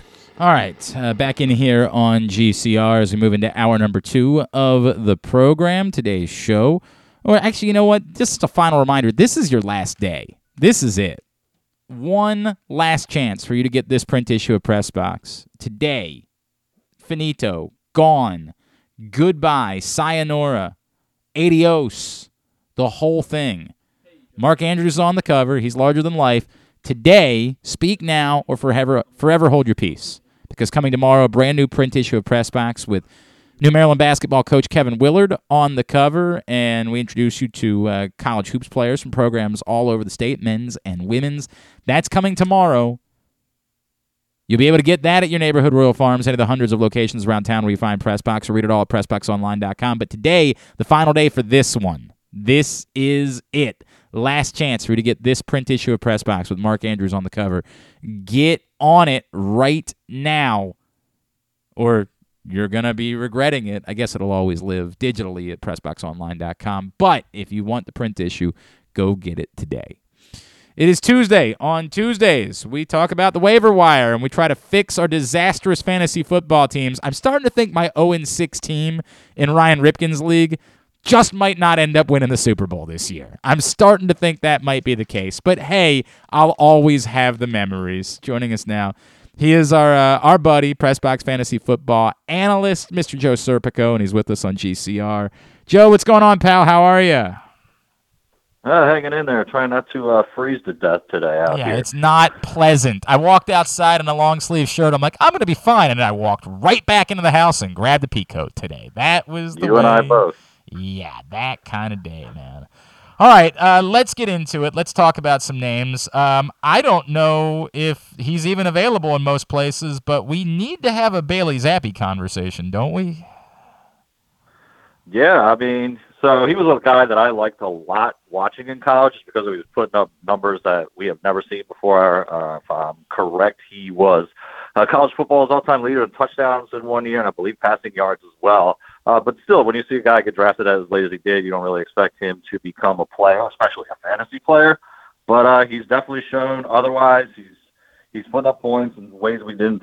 Honestly, I think there might be a discussion within the next couple of weeks whether he is going to take over that job permanently for Mac Jones. I know, obviously, the Patriots put a lot of draft capital into Jones, but Zappi, at least so far this season, looks like somebody that, you know, if you have the plug and play, especially this week, this is a pretty critical week for bye weeks. All 4 teams that are on a bye this week are, you know, both pretty heavily rostered in fantasy terms. So, yeah, if you need to spot start somebody this week, he might be a guy to entertain based on how, you know, the rest of your roster looks, obviously. I mean, if this were to continue, I have no idea how they go back to Mac Jones. Like, I'm always thinking it's totally comical to discuss the idea. The dude is playing out of his mind of late. What are we doing talking about playing someone else? Let me go to Indianapolis next, and I'll start with Alec Pierce. Was this the Alec Pierce coming out party? Is this the moment, or was this, you know, maybe more like a situation we had with Rondale Moore a year ago where everybody's going to have a big game at some point? Let's not panic about it. Pierce, he come off a week where he had, I believe last week he had a significant target share. But this week I think he got the most of his points on that late touchdown drive. I think the person that I was a little bit more intrigued to see put up bigger numbers this week was Paris Campbell. He's been a guy that's always been kind of talked about as having the talent, just somehow couldn't stay healthy, and he finished this week with, I believe it was 11 targets total. So all things are kind of pointing up for the Colts offense, at least the receivers in the past, let's say, 2 weeks. I'm not ready to go too crazy to get Alex Pierce on my team. Now, he definitely looks like he's going to be a part of the mix moving forward. he's probably a guy I'm not going to be wasting any fab on. I'll try to pick him up on Thursday. Okay. But again, if you're desperate at the position for a week where Justin Jefferson's out, A.J. Brown is out, Cooper Kupp, I believe the Rams are on a bye as well this week. So you got a lot of significant guys that are on a bye this week. So yeah, if you need to make a desperation move, throw a couple dollars at getting him, but he's not somebody that I'm basically running to the waiver wire and trying to outbid somebody on. Okay, so then the next issue is the running back thing, where, if for whatever reason Deion Jackson went unpicked up just because the news came in very late this weekend, and I can't imagine why Jonathan Taylor wouldn't have picked up Deion Jackson, but if for some reason he wasn't, what do you do? Because obviously he was a monster, but we're assuming that Jonathan Taylor's going to be back soon, right? Well, yeah, all indications were, if there was a possibility that JT was going to play this week, obviously he did not. And then now even Jackson got banged up, had to leave the game early this past week. You would think also that Nyheim Hines might be making a return this week as well, so they could figuratively be all three be healthy come Sunday. But, if JT's back, it's definitely going to be his job 100% moving forward. Jackson might get a couple carries here and there. He's deserved at least to get a couple looks throughout a game, but JT went number one overall for a reason, and if he's back, you would expect him to get the majority of the workload there. I agree, but it was nice to have Deion Jackson for a week. That was a fun ride for your boy. He is Joe Serpico, Pressbox Fantasy Football Analyst. He's with us here on GCR. Let's talk about the Ravens. What do you do if you're a J.K. Dobbins owner, and should you be rushing to pick up Kenyon Drake if he's still available? If he's available, yeah. So he's kind of like you just mentioned with Deion Jackson. Drake might be a guy that you might only have to start 1 or 2 weeks. I am surprised that they kind of just went all in on Drake this past weekend. But we know from the past that Drake actually, he looks like he's still got something left in the tank. He's a guy that if he is the number one this week, and you need again a spot start from somebody, he's definitely a name to consider this week. We always thought that they were going to kind of take it easy with Dobbins, and I think maybe they might have overworked him to start these past couple weeks. So yeah, if Drake's available and you need a situation where you want a guy like that, you definitely go out and grab Drake for this week. Again, I'm only throwing a couple dollars of fab at him just because within a couple weeks it's probably going to be Jake's job again, and then any week now we should probably be getting Gus Edwards back too. So Drake is a guy, if you need a spot start this week, throw, let's say, $2-3 out to grab him. And if not, if you can luck out and you can just pick him up for free on Thursday, absolutely do that. Yeah, I think that would be the way I'd rather go about doing it. But it's also unique. Whenever you play in a league that's based in Baltimore, I feel like there's more attention on Ravens players. Exactly. It makes it harder for you to get the actual value on a guy like that. Again, not a waiver. Let me go one more as far as just waiver wire concepts are concerned, because I am confused. Like I like the idea of Robbie Anderson. I was interested in the Ravens considering him. He ends up in Arizona. DeAndre Hopkins is coming back. Like, how do you handle Robbie Anderson now? Are you suddenly excited about him? I guess the Hollywood Brown news wasn't as bad as they thought it was. Like, is that somebody you're claiming, or is that just somebody that maybe, again, you're monitoring later in the week? For me, he's another guy that you just monitor just because, one, we know that Cliff Kingsbury's offense is a little bit unique as opposed to others that are around the league. Now it's more, it's just a situation where, the injury to Marquise Brown, they did get favorable news. At one point yesterday, I think Adam Schefter said he might be out for the season. Now it sounds, if I believe, it was like 6 to 8 weeks, something like that. So Rondale Moore is definitely somebody I'm interested in, just because we saw this past weekend how much they had to target him, and then he operates out of the slot, so he's not really necessarily messing with he being Robbie Anderson. Doesn't really mess with Moore's value there. But I mean, you said it too. With D-Hop back this week, I kind of figure. One, he's been out for 6 weeks, so he's healthy, good to go. Like, he's got no nicks or anything like that. I think they are going to feed him a lot, especially since you can't forget that this is a Thursday night game, so there's a quick turnaround. So there's not really a whole lot of time for Anderson to learn the playbook. So I would again, he'd be another guy, like if you need something to fill out and you want to hold on to him for a couple weeks, go ahead and grab Anderson, but I'm not going too crazy to add him to my team. Like I said, I think Moore is a guy you actually want to target a little bit more than Anderson, at least for now. On the waiver wire? I would go more for the waiver wire, yes. I would, because somebody's got to announce. I think somebody's got to. Well, we talked about early in the season, with Greg Dortch was getting a ton of targets, and that's when Marquise was still healthy. I think now Moore takes a little bit of the Dortch role, and then again, because of the quick turnaround being on Thursday night, I think that Moore is going to play a lot more than Anderson, and who knows if even Anderson is active, just because again of that turnaround. What is a Tyquan Thornton, and how aware of it should I be? Tyquan. So, yeah, I mean, we knew coming out of the draft, I mean, he's got blazing speed, and it looks like the Patriots are going to try to target him as much as they can, just because the skill position players, let's face it, outside of Ramondre Stevenson and maybe Hunter Henry in the past couple of weeks, they're kind of thin there.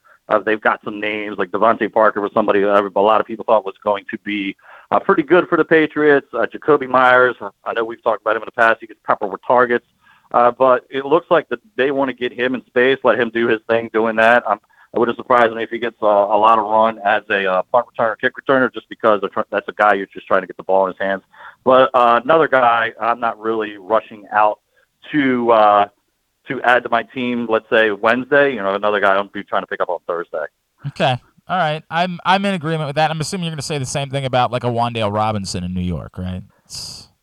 Yep, I would say the same thing there. I mean, just based on what we've seen from the Giants. I mean, the Giants, they look like they just want to play old school football and just pound the ball as much as they can, get Saquon as many touches as possible. And I personally, I don't trust Daniel Jones whatsoever. So I'm not really trying to tie with any receiver that's there. But again, if he starts to see a significant uptick in targets, yes, you got to make a move for him. But again, not somebody I'm spending a whole lot to get. I would just prefer to pick him up on Thursday if possible. I tend to agree with that as well. Anybody else, again, waiver wire wise, or let me ask you about this name, because I feel like everybody in my life that's fantasy inclined sent me a message over the weekend that said, "Dude, go stash Kyren Williams." And I know that obviously the Cam Akers situation is a disaster. Like, I don't even know if it's worth using a roster spot on Cam Akers any longer at this point. It's nuts how disastrous that's become. But why is everybody so hot about Kyren Williams being on my roster? Kyren, so he is a terrific pass catcher, and then he did show while he was in college that he can handle a significant load. Now, I do think that Darrell Henderson's job exclusively moving forward. I believe Williams is not even eligible to come off the IR pup. I can't remember exactly which one he is on right now, but one of those up before another week. So, yeah, maybe it's a guy you want to stash just because Henderson does have a history of getting banged up, and then we've kind of reached that time of the year where you are looking for backup running backs for that purpose there. But you mentioned Cam Akers. I would still hold on to Cam Akers just because, if he does get traded, maybe he gets traded to a team that actually will use him. Like, we still don't know exactly what happened there. And then as far as another guy that I'm stashing, I think it's more worthy to stash than Kyren Williams. Backup running back for Carolina Panthers, Deontay Foreman. If they really are serious about moving C-Mac, sure. Not to say that Foreman is going to be what Christian McCaffrey is, or there's maybe one other guy in the whole NFL that can replicate what he does. But, if he's on the move, he's somebody that I would much rather be stashing right now because he's clearly going to be the number one. Chuba Hubbard's only had, I believe, like 7 touches all season long, as opposed to now, not to say that Foreman's getting a whole lot of touches, but he does get a few looks here and there. So I do think that would be his job to take over there. So if you're looking for somebody to really just stash as a backup right now and all these like trade chatter, that's the guy I'm actually putting I'll put a couple bucks on him just because, again, it's that time of the year where between bye weeks and trade talk, like there could be all kinds of crazy things going on. So I would put in a little bit for Foreman, and then, if the C-Mac thing happens, you have their guy. If not, you only spent a few dollars here and there to have him on your team. All right, Joe Serpico. Anybody else that we haven't mentioned that besides, as you bring up Foreman, anybody else that's worth at least monitoring during the course of this week? I kind of alluded to him a little bit earlier. Hunter Henry. We know how terrible the tight end position could be at times. I mean, this has really been a down year for tight ends. But he's in Pepper with targets. I was so convinced last week that Taysom Hill could just be my answer at tight end for the rest of the season, and now I just want to hang myself. Yeah, well, and I believe I even mentioned Taysom Hill last week, but he's a guy. If I thought you looked like obviously from the weeks prior, if Andy Dalton was going to be the guy, they were still going to give Taysom Hill some looks at quarterback to do all the gadget plays that they do with him. But it sounds like Winston might be back this week again, either on Thursday night opponents, and we know how those Thursday night teams have been the past couple of weeks. So I don't even know if I want to rely anybody that plays on Thursday night for the next couple of weeks until somebody decides they want to score a touchdown. But yeah, I get that. But yeah, for me, Hunter Henry is somebody that Bailey Zappi has been looking at pretty often. Now, injury to Jonnu Smith has obviously helped that out a little bit. But again, a ton of people on a bye this week. Again, for the next couple of weeks, and just tight end is outside maybe the top, let's say 4 or 5 guys is just absolutely brutal. Almost everybody I feel like is streaming somebody these days. So yeah, if you're looking for somebody in that spot there, go out there, get Hunter Henry, or even Evan Ingram. I know we talked about him previously as well, but it's just such a crapshoot now at that tight end position. So you're just looking for guys that are getting as many targets as possible. All right, Joe Serpico at Joe Serp on Twitter is how you follow him, and of course you see his stuff every day at PressBoxOnline.com. May there be a tight end that literally starts growing on trees at some point soon, because it is such a hellscape. Thank you for taking the time for us, man. Really appreciate it. Anytime. Talk to you soon. Joe Serpico joins us every Tuesday to preview Waiver Wire Wednesday. Appreciate him doing that. All right, today's show is also brought to you by Glory Days Grill. Don't just take it from me, take it from the radio's own Jeremy Kahn. Glory Days Grill. Oh, the Oktoberfest menu, it's perfect. The chicken schnitzel, the brewer sausage sandwich, the brewer sausage platter. It's caramelized onions. Oh, I'm just thinking about them. I like mixing them in with my potatoes. I don't care if you judge me. I'm clearly above that. The Bavarian burger with the pretzel bun, slam dunk pretzels, cheddar ale soup. Chef's kiss. GloryDaysGrill.com. Order it all right now. All of it. Literally all of it. Be like Griffin yesterday. Just order everything. Make it your lunch today. Just call up and say one of everything on the Oktoberfest menu. And when they say, oh, are you catering for a room of people? You say, I don't need your judgment. I just want some lunch. GloryDaysGrill.com. That's the website. All right, when we come back in, Griffin will give us his movie report. We'll do we'll do a book report. He watched Can't Hardly Wait over the weekend, an American classic. One of the greatest films of my life. God, I love Can't Hardly Wait. We'll talk a little bit about the start of NBA season tonight as well. That's all on the way. Before Simply the Bets, it's Glenn Clark Radio. Come experience Maryland's #1 sportsbook this NFL season at the FanDuel Sportsbook at Live Casino and Hotel, the ultimate place for any sports enthusiast. Take advantage of our 24/7 kiosks, massive video screens, and watch all the action from the best seat in the house. With more money paid out than anyone around, make every moment more at the new FanDuel Sportsbook at Live Casino and Hotel in Hanover, Maryland. Please play responsibly. Gambling problem? Please call 1-800-GAMBLER or visit mdgamblinghelp.org. The Baltimore County Police Department is hiring. Entry-level officers start at close to $59,000 a year with a $10,000 bonus. Some restrictions apply. Plus a great retirement plan, medical, dental, and vision insurance, advancement to specialized units, tuition reimbursement, 15 sick days earned per calendar year, and even further incentives for military members and veterans. If you have a passion for service and want a career for life, visit joinbaltimorecountypd.com or call 410-887-5542. You must be a United States citizen, possess a valid driver's license, and have a high school diploma or GED equivalent. The Baltimore County Police Department is an equal opportunity employer. What's up, everyone? This is Tyus Bowser, and I'm excited to tell you that I'm back for Season 2 of the Tyus Bowser Show in partnership with PressBox and Great H Memorabilia. Join us on Tuesday nights throughout the season as I'll be heading all over town with my special guests. And, of course, our co-hosts, Glenn and Rita. Or is it Rita and Glenn? What is it? I look forward to meeting you guys and talking a little bit about football and a lot about life. And if you happen to miss the show, you can now catch a replay Friday nights on 105.7 The Fan. Get all of your details for the Tyus Bowser Show right now at PressBoxOnline.com/Bowser. The next Tyus Bowser Show is Tuesday, November 1st at the Hamilton Sports Bar and Grill, 5506 Hartford Road. It's brought to you by Maryland Vascular Specialists and the all-new Ginsu Kamado Grill.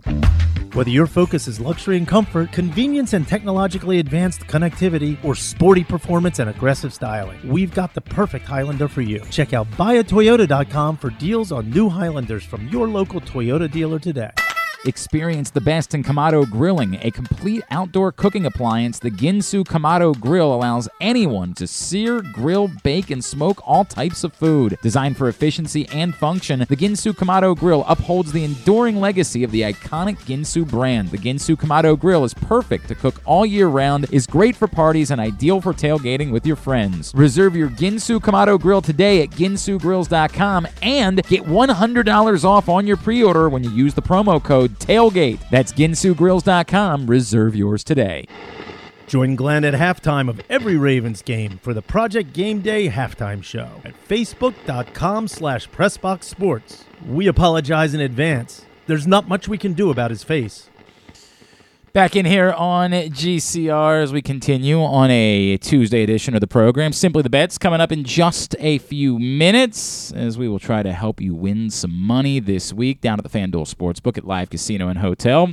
Today's show also brought to you by Guilford Hall Brewery coming up on October 29th. They got a huge Halloween party, live music, costume contest, great prizes, and it's all free. It's not like a lot of places where you got to pay like a $20 cover or get your tickets ahead of time. You can just show up on October 29th for Guilford Hall Brewery's big Halloween party. You're going to want to be there. If you have not checked out Guilford Hall Brewery yet, I don't know what the hell's going on over there.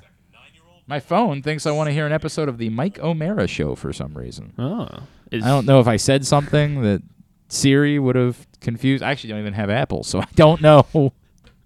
That was one of the most bizarre things I've ever experienced. I enjoy the Mike O'Mara program. It's funny. Who is Mike O'Mara? Mike was half of the Don and Mike show, legendarily, once upon a time, and I've always been a fan, but I don't know why my phone thought I wanted to. My phone does that way more frequently, where I just literally, it's just sitting there, nothing's going on, and it'll just start playing like a YouTube video, or a YouTube video, or a podcast, or like a Spotify song. It's actually pretty cool. No, it's not. It's not pretty cool at all. It's not remotely cool. It's the opposite of cool. It's really bothersome. Anyway, as I was saying about Guilford Hall Brewery, it's a gem. It's truly one of the great places in our city if you've not checked it out yet. 1611 Guilford Avenue in Station North for Guilford Hall Brewery. Find out more at guilfordhall.com. Highly encourage you to check out the Guilford Hall Lager amongst their many great beer selections. And their Bavarian-style menu is amazing. Again, guilfordhall.com is the website. All right, so you took my advice. Yeah, I did. Yes. I said, hey, Ethan Embry is a hero. He's one of the great American actors. I don't know what Ethan Embry's up to, but get him on the show, please. Okay. I know you're struggling in this department. Yep. This has not been a good. We need to lock it up a little bit. We need to put a little more focus. Ethan Embry. Unfortunately, Griffin told me he's only seen one Ethan Embry film. And, of course, it was Sweet Home Alabama, and that made me want to die. So I said, well, we need to change that. Ethan Embry is a great American actor. It's a little tongue-in-cheek. I do love Ethan Embry, though. And he had a hell of a stretch. And once upon a time, his stretch was so good that legitimately a girl I was dating at the time, she and I had a Ethan Embry movie night. We went to different colleges at that point, and so I had to drive up to Philly to spend a Friday night with her, and she was like, what are we going to do? And I was like, let's have an Ethan Embry movie night. And she was like, that sounds great. So we watched Empire Records and Can't Hardly Wait and That Thing You Do. And so I said to Griffin, choose one. Choose one of those films, please, as a homework assignment, and consume it, and we'll discuss it. And the film you chose was... Can't Hardly Wait. Now, why did you choose Can't Hardly Wait? I think I started with Empire Records because I think that was like the one that you were pushing the most. It is a classic film. And then that was either, I don't know, I think I needed like a Starz subscription. And I was like, okay, well that's the one. This one's out. Not worth it. And then I think I was trying. What was the other one? That Thing You Do. That Thing You Do. I can't remember if I tried that one or not. And then so I have YouTube TV, and Can't Hardly Wait was just available on demand. So on YouTube TV. let me So I was start like, with let me start with how we know that the critics are not necessary in our country. Can't Hardly Wait registering a 40% on Rotten Tomatoes. Oh wow! Gee. Get the F out of here with that. Can't Hardly Wait is perfect. Get the entire way out of here. And Can't Hardly Wait is I'm outstanding. surprised that you're such like a non-Smash Mouth fan after how much. Yeah, I'm really that. It's the worst thing about Can't Hardly Wait. By far, it's the. I believe it's the "Can't Get Enough of You, Baby" was the song that was featured prominently in Can't Hardly Wait, and I hate it. But other than that, has a lot going for it. What your expectations when you sat down to watch Can't Hardly Wait? I wasn't really. I really had no clue kind of what it was. And then it quickly made it apparent of what it was. It was just it's a high school, coming of age, high school. Coming of age, yeah, sure. I mean, it is. It's a coming of age type of film. It's a. But I enjoy a lot of films that are set on one day or one night. Me too. I like. That's why I like films. Grown Ups 2. Good one. Just because, but yeah, I'm with you. I like the one day thing. No. Don't just try to drop that bomb and move on, you son of a bitch. When I think of like one day, one night, movies, that's one that I think of. Look, here's Superbad. There, I'll give you Superbad. Great one. Superbad's maybe the greatest movie that has been made in the last 30 years. I mean, Superbad is literally a perfect motion picture. There's a couple of things, right? The first being, I do think that these types of films, these coming of age types of films, it is easier to associate with them and to feel strongly about them when then you're at least close to that age, right? So American Pie, of course, stands out for people my age as being the sort of definitive coming-of-age movie of our generation. Superbad came a few years later. I'm more than willing to acknowledge Superbad is better than American Pie. Superbad truly, as far as cinema, as far as making a motion picture, is perfection. American Pie was a great gross-out film. I'm not ever going to try to disparage American Pie, but Superbad is a better picture than American Pie is, despite the fact that American Pie more lined up with my time frame than Superbad did. Can't Hardly Wait is not a great, classically made film, but it's perfect for encapsulating every ounce of what you're going through in that moment in your life. All of the awkwardness of being a graduating high school senior, the conflict of having your entire life in front of you, wanting to plan it out, but also just kind of wanting to get laid. It does it so very well. With extreme characters, of course. Did you enjoy Can't Hardly Wait? Yes, I did. How long did it take for you to enjoy Can't Hardly Wait? Like, at what point in the film did you... Very quickly. Like, when they started doing the, it was very fun how they did the headshot, and then it was like, this is where they're going to school, this is what their extracurriculars were. I was like, oh, this is cute. It's a good cool. setup, right? Yeah. It's a good setup, but that's not really action within a film. That's just setup. Like, at what scene stood out to Seth you? Green, for sure. Yeah, you're a big Seth Green guy, but then Special K, of course. Yes. Was it when he goes to the was it when he's in the convenience store setting it all up? Yeah. Was it when he goes to the As soon as he came on screen, I was like, okay. Is this just because you love Seth Green? Is that what that is? I'm definitely not like a big Seth Robot Green Chicken guy. No, I'm not. I'm not even. I don't not even that. I've never watched Robot But it's Chicken. just I just thought he stole the show. Every second that he was on screen. Special K is Kenny, of course. Focus was on him, and And Okay. I couldn't wait until we got back to whatever his storyline was. All right. Wherever we were jumping around. All right. I'm not going to lie. It's definitely Special K is part of what I enjoy most about Can't Hardly Wait. Don't get me wrong. Were there parts of the film you didn't enjoy quite as much? No, I mean, I think it was just all around like a solid movie. It's like could you still associate with that? You're a young man. You're not so far removed from your own high school graduation. You're correct. You're in your first year out of college at this point. Could you still? What year did Can't Hardly Wait come out? 1998. 1998. So. Jesus, it's even older than I thought it was. I thought it was more around the time where I graduated from high school. I guess I was a freshman when a sophomore, whatever I was.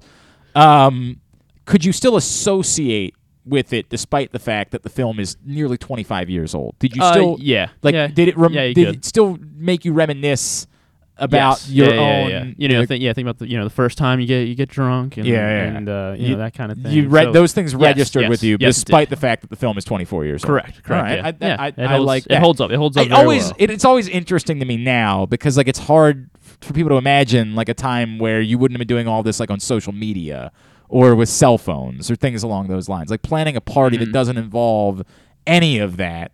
That was very real for me when I was in high school. Most of us had cell phones. I didn't get my first cell phone until I was a junior in high school. But by the time we were seniors, most of us had but there was no texting. Texting wasn't a thing at that point. There was definitely no, social media that didn't exist. So we didn't plan parties. What's up, Micah? How you doing, pal? So it didn't matter. You were still on board with that part I was bought in. It didn't. It was just a feel. It was a feel-good movie. Did you find yourself repeating any particular quotes from Can't Hardly Wait? Because that to me is a big one. No, I didn't. No, I can't think. I'm trying to think of what some quotes were that I would have really. I mean. What was the thing that Trip McNeely said that you? Trip McNeely, man. I would just repeat the phrase. You're Trip McNeely, man. Okay, every time I went back, I was often invited back to Perry Hall High School to be a part of various events over the years, like senior interview day or things like. They'd have me come back. They asked me to be the PA announcer for the homecoming football game a couple of times. And when I would go back, I would regularly share a picture. And I would be like, it's weird. The girls around here still talk about me, right? Because it wasn't, a lot of people didn't understand I was making a Trip McNeely reference in those moments. I appreciated those that did. The Spencer line, where you're like, you guys seen Spencer? And he's like, dude, yeah, Spencer. He wears T-shirts sometimes. He's about yay tall and he's got hair and he wears T-shirts sometimes. Yeah, he's just Spencer, man. That one was one for me that I would go with regularly. That is good. That was a good one. No, there weren't any quotes. I don't think there were any quotes. All right, well, that's a shame. I'm sorry. And you're fired. Give me on on a scale. Now, we don't do 1 to 5 around here because there's not enough options. So give me on a scale of 1 to 10 with decimals allowed. On a scale of 1 to 10, where do you find yourself with Can't Hardly Wait? Probably about a 7. 7 even? Yeah. 7 even. Yeah, I'll go 7 even. That's I criminal. I use Letterboxd to review all my movies, so they have a 5-star rating. So no. The 5-star ratings are stupid. There's not enough options. 3.5. Everything becomes a 4. Everything becomes a 4 on when you do a 5-star rating. Not with me, because I put a lot of thought into it. So 3.5 is very good for my. I hate everything about you, man. What? I said Spencer. It's, of course, Preston. I'm sorry. I'm sorry, Ryan. It's definitely. I don't know why my brain didn't work. That it's Preston, man. He's Preston. Yes, I'm sorry. Yeah, it's one of my favorite films, and I botched it. I completely botched it with Spencer. I don't know why I said Spencer. I mean, he's Preston. I think it helps. It's Preston. So earlier in the weekend, I went to see Halloween Ends. Why would you have done that? Everybody said because it was garbage. Friend. Well, I saw it Friday night. My friend wanted to see it in theaters. By the way, I paid for it. I just want to make this official right now. We are going to do a midnight screening of Violent Night. It looks like the greatest motion picture in the history of motion pictures. No offense, I'm very excited about Black Panther. Don't get me wrong. I will go see Black Panther as quickly as I possibly can. Anyone who knows anyone that can get me into an early screening of Violent Night, I will pay significant American dollars. I've never been more enticed by a trailer in the history of motion pictures. Like, it looks, I swear to God, it looks like it's as good as Die Hard. It looks that good. God damn, that is a good-looking movie trailer. What is going on in the world? We need more Violent Nights. Of course, I'm going to be really disappointed if it's not good. But the trailer is amazing. And they're playing the Baby Please Come Home in the background of all of it. Like, just, I want to jump off my couch every time I see the Violent Night trailer. Anyway, Right, sorry. Very good. So But yeah, Halloween Ends is probably the worst movie I've ever seen. yeah, it stinks, right? That That's was the word. It's so bad. terrible. It's just god-awful. So you But so I went. So I this watched wipe Can't Hardly the- Wait later wipe in the the taste out of your weekend. mouth. I think you're being unfair. I think it deserves a better grade than that. I'm not going to try to pretend like it's a 10. It's definitely not a 10. Like, no one would attempt to say that Can't Hardly Wait is a 10. Superbad, however, is a 10. Mm-hmm. Like, legitimately, there are films that are 10. Superbad is a 10. It's perfect. How are we with the release the tapes push? Did we ever get that out? Mike, what the hell's going on with the TikTok? We were doing so well. There was no content last week. What's going on? I don't know. I got to get back on What it. the hell happened? We got to do one today. Well, yeah, I mean, we should, but what about all of our stuff that we were supposed to be putting out there? What about all the clips? What happened with all that? I don't know. What do you mean you don't know? It's you. You're the guy. I have all the clips It's like in the bank. it's like saying you don't know. It'd be like asking John Harbaugh what's going on with the Ravens, and he's like, I don't know, man. They got to get that figured out. You're in charge. What's happening? That's my fault. I got them all saved up, all edited. The hell is going on around here? What the hell is happening? We can't get a guest anymore. Micah can't get any clips up. What the hell? It's over. We did our best. We tried. We might have to bail. It's over.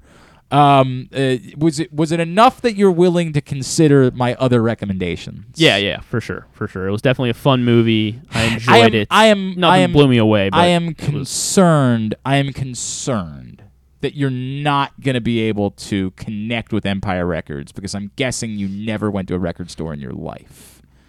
I've not. I'm concerned that you won't be able to register. I can the try to same imagine way. I have. And I'm nervous about That'll this. help. I'm very nervous about your relationship with Empire Records, but it's a damn great film. It's outstanding. I'm not. Proctor says he hasn't been this excited. We're talking about Violent Night now. He said, "Thank you, Griffin. I appreciate your movie review. Yeah. Can't hardly wait. Go see it. It's at theaters today." He says, "I haven't been this excited about a clearly bad movie since Snakes on a Plane." I'm not willing to give you that it's a clearly bad movie. I don't think it's The great, Snakes. personally. What? Violent Night? Yeah. Get the f out of here. You're stupid. It doesn't seem like. You're stupid. David Harbour's fantastic. David Harbour is fantastic. Like I don't. It's not going to be Halloween Ends bad, but like I don't think it's. When we say clearly bad, I think it's more likely to be cult classic than classic. But in fairness, like most people felt that was what Die Hard was going to be. I think there's a real chance that Violent Night is outstanding. Is just a joyous romp. And I feel like that's one of the things that we miss now in films because like we're not willing to say that they're good if they can just be joyous romps. What's the one I always bring? There's always a movie I bring up where I'm like, you guys are stupid. This couldn't be more fun. Damn it, this is going to drive me nuts. There's an action movie that gets panned all the time, and I'm like, what are you looking for in a film? Everybody hated the stupid skyscraper movie with The Rock. I'm like, what did you want this to be? What did you think this was? It was such a rock movie. Yes, it was fun. It was a fun film. I'm okay with fun. I like having fun and watching something. I'm like, this is great. This is exactly what I wanted out of this movie. I think Violent Night is going to be that. I think Violent Night, and I do remember, of course, the phenomenon surrounding Snakes on a Plane. We were all in on Snakes on a Plane, but we all knew it was dumb. It was just we just wanted to get the part where Samuel L. Jackson said, "I'm tired of these mother effing snakes on this mother effing plane." Like that's what we were there for. We all went and saw it immediately, like we did.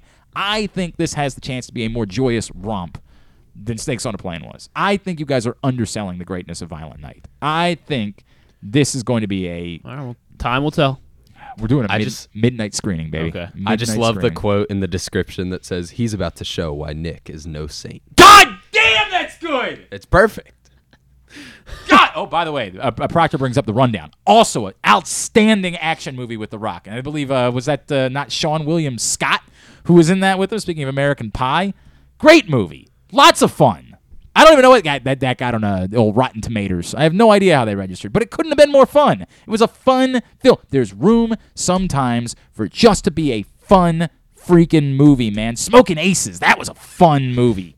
I don't know what that got on Rotten Tomatoes. It's just fun. Just a great time. The Just- Rundown got a perfect 69%. No, that is Tomatoes. the accurate. That is definitely the accurate. That's every rock movie. Should just be a 69%. Yeah, and that's probably about right. And look, the Fast and the Furious films aren't for me, but I'm sure if you're into them, you're into them. Like you're not getting anything much different each time one comes out.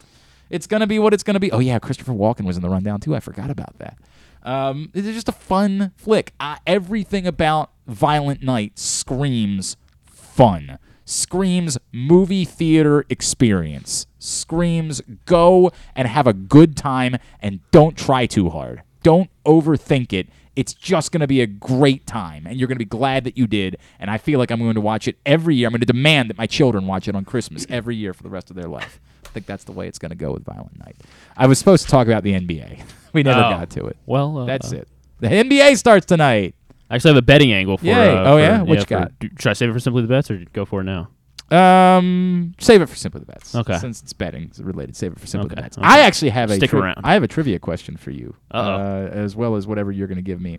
Let's get Tidbit. Tidbit is brought to you today by the Tyus Bowser Show. No Tyus Bowser Show tonight. I'm sorry. It just didn't work out schedule-wise for Rita and I to be able to be there, and with next week being a Thursday night game, we just weren't able to move it the way that we wanted to, so we're just skipping this week. We'll be back Tuesday, November 1st. We will be at Hamilton Sports Bar and Grill. Look forward to seeing you there for the next Tyus Bowser Show. Find out more at PressBoxOnline.com. The Tyus Bowser Show is a partnership of PressBox and Great 8's memorabilia. It's brought to you by Maryland Vascular Specialists and the all-new Ginsu Kamado Grill. All right, so according to NFL research, Daniel Jones became the first quarterback to beat the last two MVP quarterbacks in consecutive weeks since Sam Bradford did it when he beat Aaron Rodgers and Cam Newton. So Daniel Jones obviously beat Lamar and Aaron Rodgers in back-to-back I also weeks. saw it was like the first time ever, maybe, that all four, like the last four That was my NFL other tidbit, MVPs. yes. Yeah. That's So crazy. A-Rod, Lamar, Patrick Mahomes, and Tom Brady all lost on Sunday. First time in NFL history that the last four quarterbacks to win the MVP award all lost on the same day. How about that? And now moving over to my actual question for you. Boy, Cody Bellinger, he's got the fourth most strikeouts all time in postseason history. Okay. So that made me look into who the other guys are up on this list. So I wanted to see if you can name the top. Let's go with the top 6, I guess. So I'm looking for 5 other guys. I'm basing this off of yesterday's question, but Aaron Judge. Aaron Judge, no, not on there. You gave a tidbit But about he's- Aaron Judge yeah, I and striking did. out a lot, so I feel like you've been misleading. He's but he'll. I would think if he's going to come close though, because. All right. Aaron This Judge feels has. like it might need to be an opportunity type of thing then. Mm-hmm. Yeah. So You're right there. Jason Giambi. Not Jason Giambi. Manny Ramirez. Manny Ramirez, top 3, 91 strikeouts. So Cody Bellinger will quickly pass him, assuming he stays a Dodger, I guess. Oh, I and- mean, yeah, he's not going to do it this week. I know No, that no, much. no. Not But- going to happen tonight. Most career strikeouts. In the playoffs. Most career strikeouts in the playoffs. Proctor wants to guess Reggie Jackson and Alex Rodriguez. Alex Rodriguez, not in the top 6. He has 77. He is in the top 10 here. Top 10 for A-Rod, and makes then sense. Reggie Jackson has 70. So not top 6. I'm assuming they all have to be pretty modern because They are relatively modern, there's yes. more playoffs. It's always the difficult part when we do trivia questions about baseball playoffs. Mm-hmm. Is there a Yankee? There are 3 Yankees. Oh, they're all Yankees. There's 3 Yankees and then one more that is an active player. That's not a Yankee. So Who knows? He could be. Bernie Williams. Bernie Williams is right behind Cody Bellinger, 85, rounding out the top 5. Bernie Paul Williams. O'Neill. Not Paul He's a O'Neill. professional hitter. He shouldn't be striking out. Tino Martinez. Tino Martinez has 72. Not top 6. Tell me it's Derek Jeter. It is God, number that's 1. great. Number 1 by a pretty wide A margin. number 1. Oh crap. 135 strikeouts in the postseason Yeah. for number 2. I'm sure he should have been a unanimous Hall of Famer. I'm sure that's the thing. I'm sure he was worth a 7-part documentary.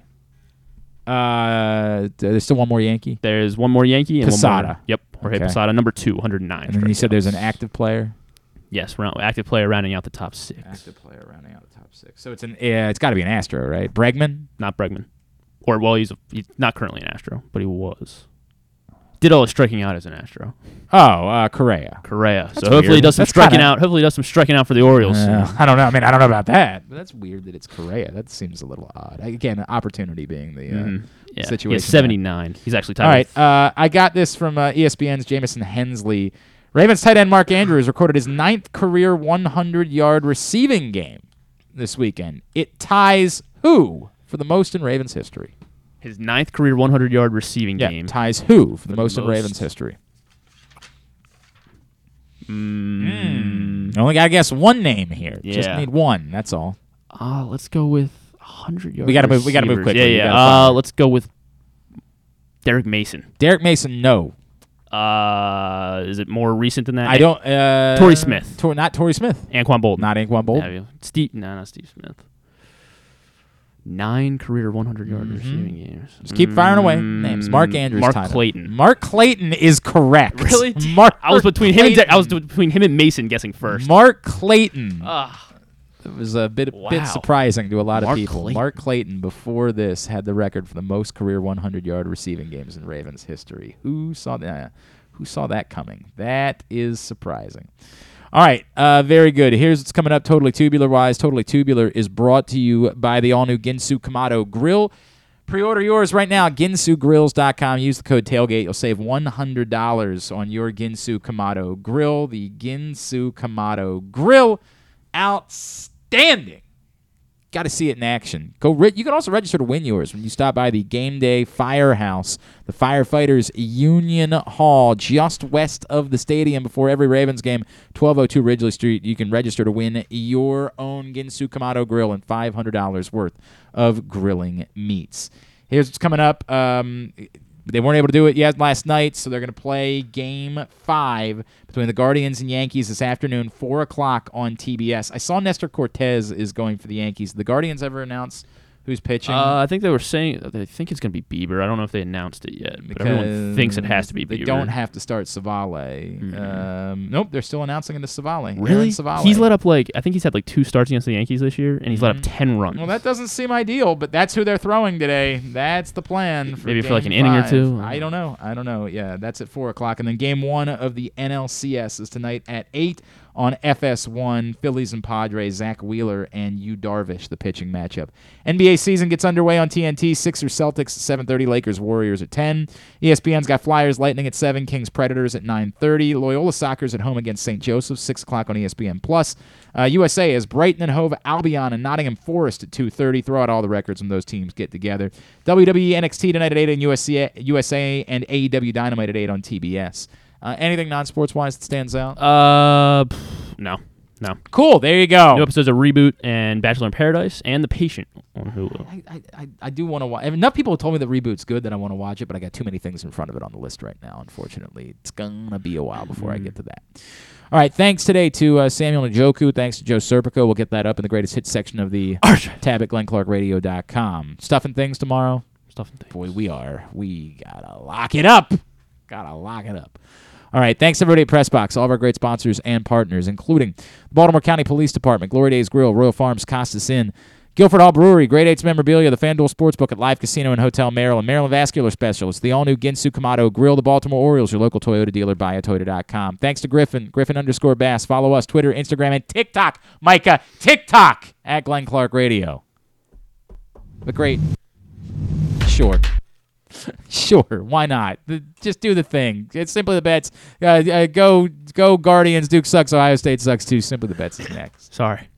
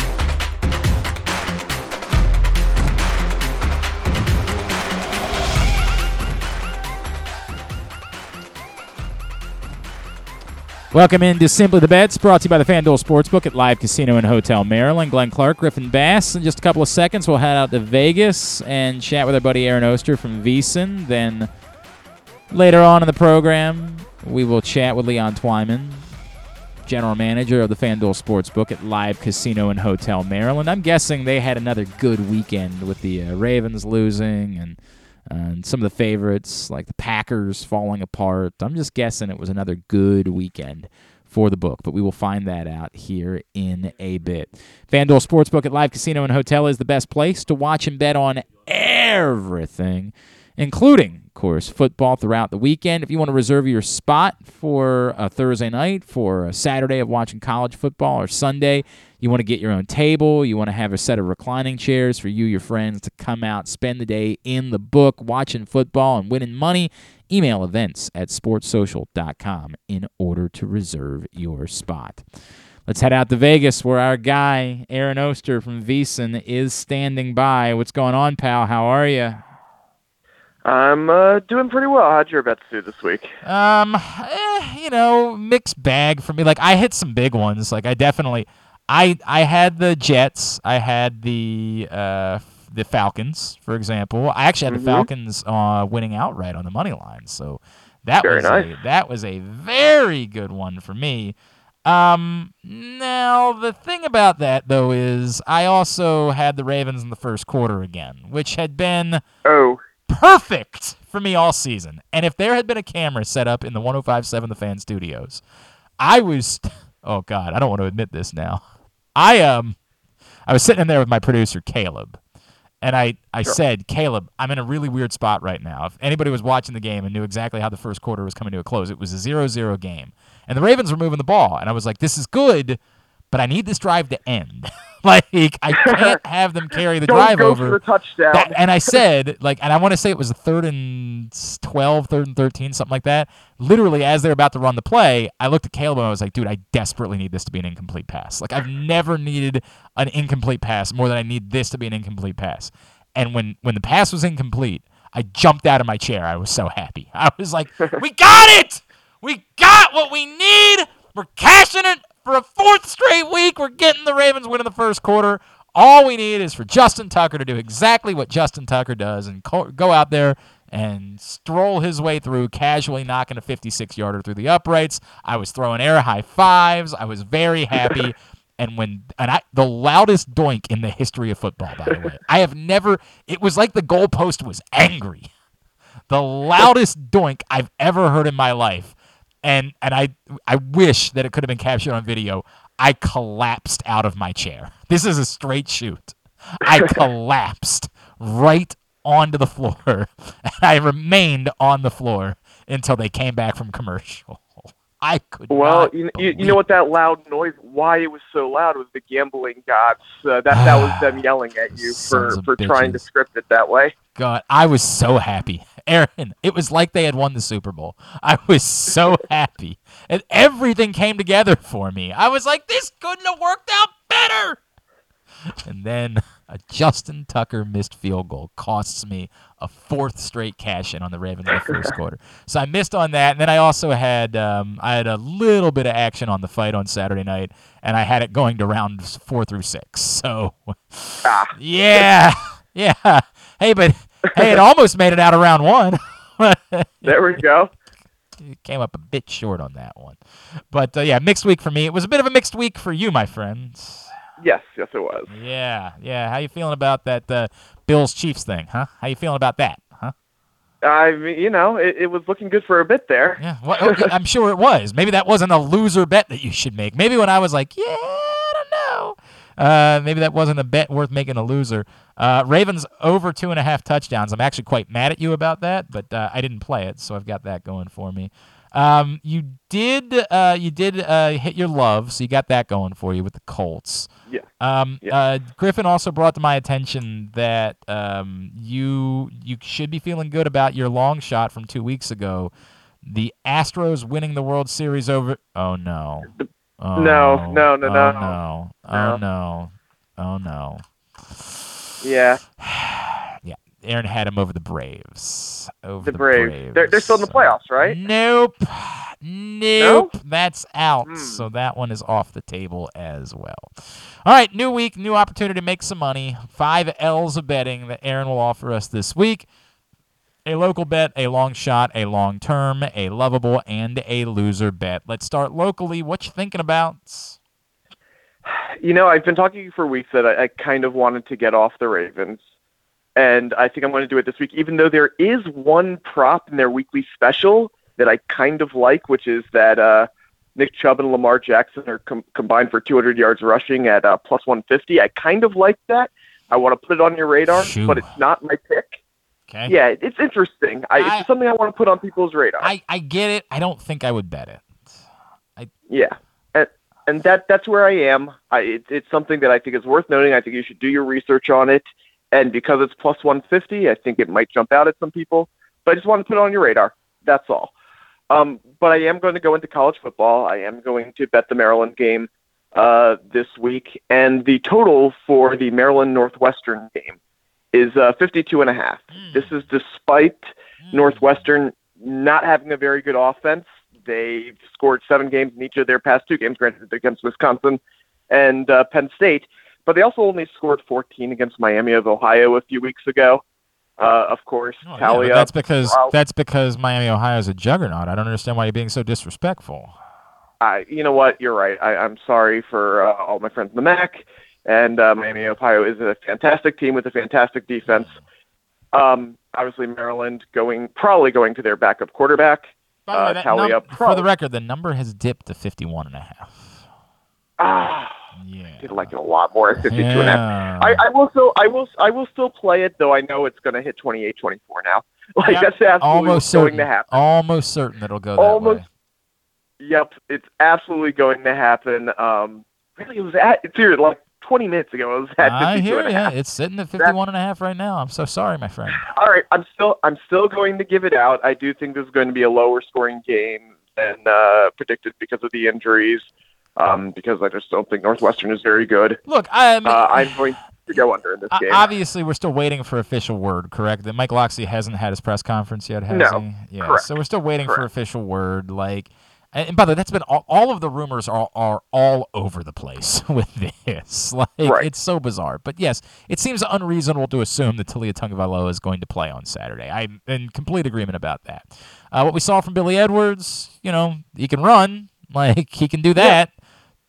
I don't know. I think he's going to be competent. But I do think that they're going to tone down the offense. I don't think they're going to try to put up 42. Yeah, I think that's probably fair. I am in agreement with you. It does seem like the under is the play for now. I'm in agreement with you, although, I get it why you liked it more at 52.5 than at 51.5. Right. But yeah, I'm in agreement. I think that's a pretty good bet. Where are we going for a long-term bet? Tell me something you like when you look at the futures market. For actually my next 2 categories here, it is the opening of the NBA season tonight. So we are going to give out a couple of NBA bets here. Okay. For the long-term bet, I'm going to go into, actually these are 2 award markets here. I'm going to go into the Defensive Player of the Year market. That's very random. And yeah, but it's one that's actually a little bit more predictable than you might think. It's not something where people come out of nowhere too often. Obviously, Rudy Gobert has won it 3 of the past 5 years. There's a reason he's the favorite in this one. But I'm not giving that to you. And so I'm going with the second favorite, and that's Bam Adebayo at plus 700. He was 4th in Defensive Player of the Year voting last year and had the 3rd most first-place votes. This is despite only playing 56 games and before the injury. He was even the betting favorite for a decent chunk of this season. So he's on everybody's radar again. They like voting for people who have done well in the past, kind of putting them on the radar early on. I'm actually, I'm surprised it's up at plus 700. I understand why Gobert's the favorite. I thought he'd be a little bit closer to Gobert for those reasons. And because of that, I think plus 700 is actually for a guy who, again, without the injury, probably would have won it last year. I think there's some good value there, so I'll take Bam Adebayo at plus 700. Okay, I hate it. I'll give you the one that I have no opinion about it whatsoever. Sure. Yeah. Why not? I probably wouldn't be betting against any. I probably would just work under the assumption that Rudy Gobert is going to be the Defensive Player of the Year until he isn't. It's sort of the way that I would operate there. I put in a little bit. I dipped my toes into the Rookie of the Year waters, and I am riding with Keegan Murray as Rookie of the Year. I love Keegan Murray and the opportunity that's there for a Kings team that appears to be making sort of a transition a little bit. Our intern Mike is a huge Sacramento Kings fan. It's a very strange bit. Yeah, I kind of love not only Keegan Murray as a player, but how he looked in the summer league, how he's looked in the preseason, them having him lock up LeBron James. Like, everything about it screams to me, this dude is a bucket. He is a machine. I like Keegan Murray at plus 460 as an NBA Rookie of the Year, tied with Jaden Ivey now as tied with he was the third favorite before. He's now the second favorite, tied with Jaden Ivey behind Paolo Look at that, getting ahead of it. Weird. I liked it more. I think I got it. You know what's funny? I don't think the number changed. I think it was about 460 where I got it. I don't know why Jaden Ivey's number has changed. Yeah, Ivey dropped a bit. Just probably money coming in. Yeah, that's weird. All right, next one. Long shot. Give me an underdog you like. All right, again, we're sticking with the NBA awards market, and we're going to the MVP market right now. And right now, the long shot I'm looking at, Trae Young at 42 to 1. Okay. You look at last year, his stats were good enough to be the MVP equation last year. He averaged, 28.4 points, 9.7 assists on 46% shooting. If the Hawks were better, he would have had both.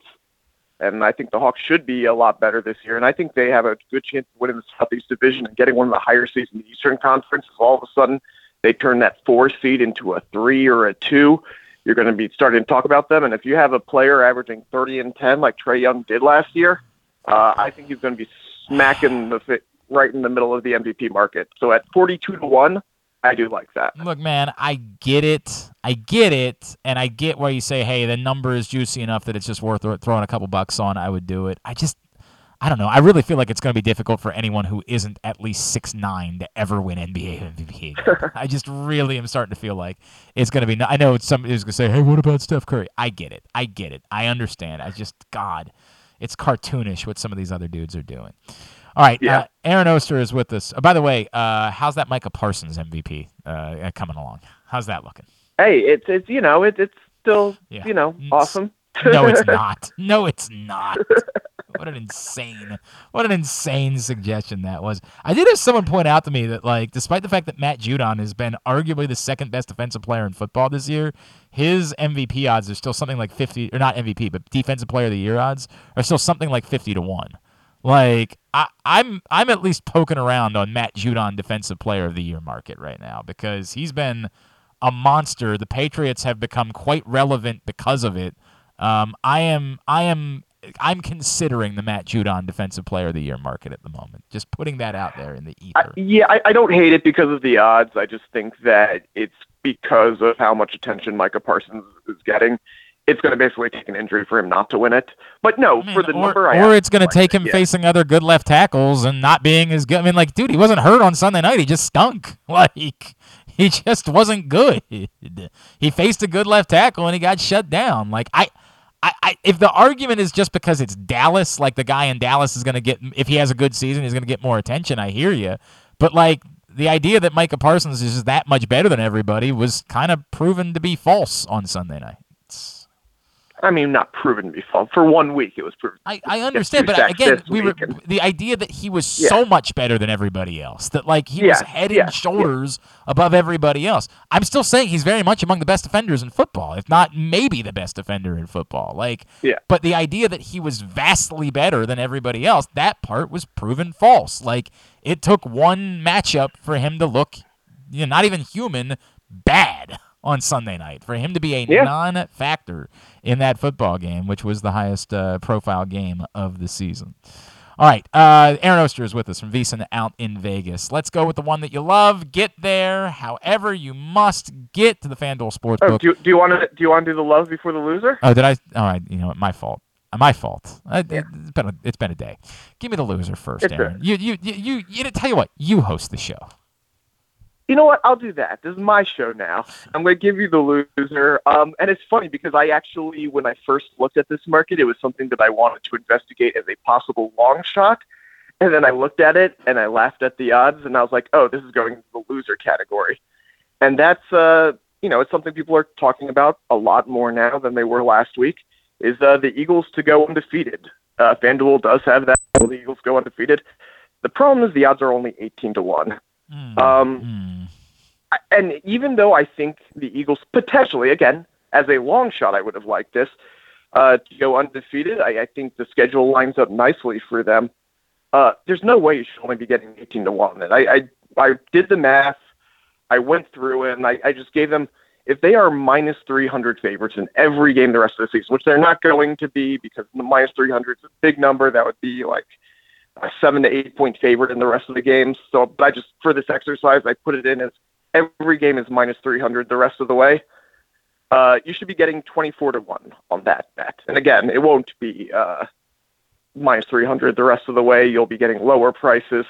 So even if you really love the Eagles and you believe in them, roll it over. Just bet on the Eagles every week. Take your winnings, take your money, put it back in on the next.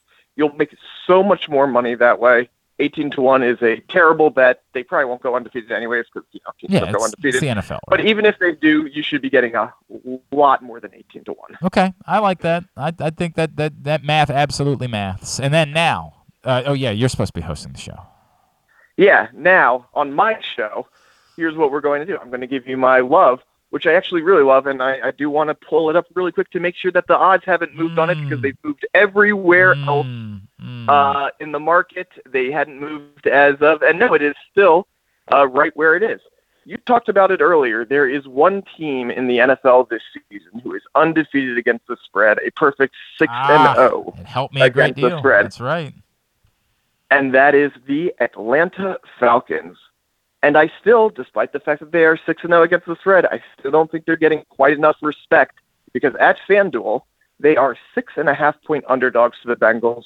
I don't think the Bengals have done enough to show that they should be that big a favorite over a team with an offensive pulse, which the Falcons, with all their flaws, certainly have an offensive pulse. It has moved in just about every other market, so this is one, if you do like this, I would advise run out to the FanDuel Sportsbook right now because it's moved to 6 pretty much everywhere else, but you can get it at 6.5 there. So I would take it. Give me the Falcons plus 6.5 over the Bengals. All right. I like it. I do. I like that, and I am afraid it's going to move before I'm able to get there, but I really do like that bet, the Falcons plus 6.5. All right, there you go. Remind everybody what's going on with VSiN. Our NBA guide just came out. You can check that out at VSiN.com. You can get all of our deals, all of our coverage, football, basketball, hockey, everything that we do. You can check it out at VSiN.com. At the A Oster is how you follow him on Twitter as well. Easy for me to say. Hey, buddy, appreciate you. We'll talk to you next Tuesday. Hope everybody hits their bets. That's Aaron Oster joining us from VSiN out in Vegas with his 5 L's for sports betting this week. When we come back in, we'll head to the FanDuel Sportsbook at Live Casino and Hotel. I think the book probably had a pretty good week. We will talk to Leon Twyman about that next. Simply the Bets. Experience the best in Kamado Grilling, a complete outdoor cooking appliance. The Ginsu Kamado Grill allows anyone to sear, grill, bake, and smoke all types of food. Designed for efficiency and function, the Ginsu Kamado Grill upholds the enduring legacy of the iconic Ginsu brand. The Ginsu Kamado Grill is perfect to cook all year round, is great for parties, and ideal for tailgating with your friends. Reserve your Ginsu Kamado Grill today at ginsugrills.com and get $100 off on your pre-order when you use the promo code TAILGATE. That's ginsugrills.com. Reserve yours today. Stan the Fan here, welcoming back one of my favorite sponsors, the Costas Inn. And everybody around Baltimore knows the Costas Inn is a great place to go and grab crabs, steaks, salads, soups, whatever's on your mind to eat in person. But did you know that the Costas Inn has upped their game? They are now one of the premier takeout places in Baltimore. Give them a call now to order your food, 410-477-1975. That's the Costas Inn, over 4100 North Point Boulevard. Make the most out of every day in your Toyota RAV4. Available in hybrid or gas-only models. A RAV4 can get you where you want to go in style. Check out buyatoyota.com for deals on new RAV4s from your local Toyota dealer today.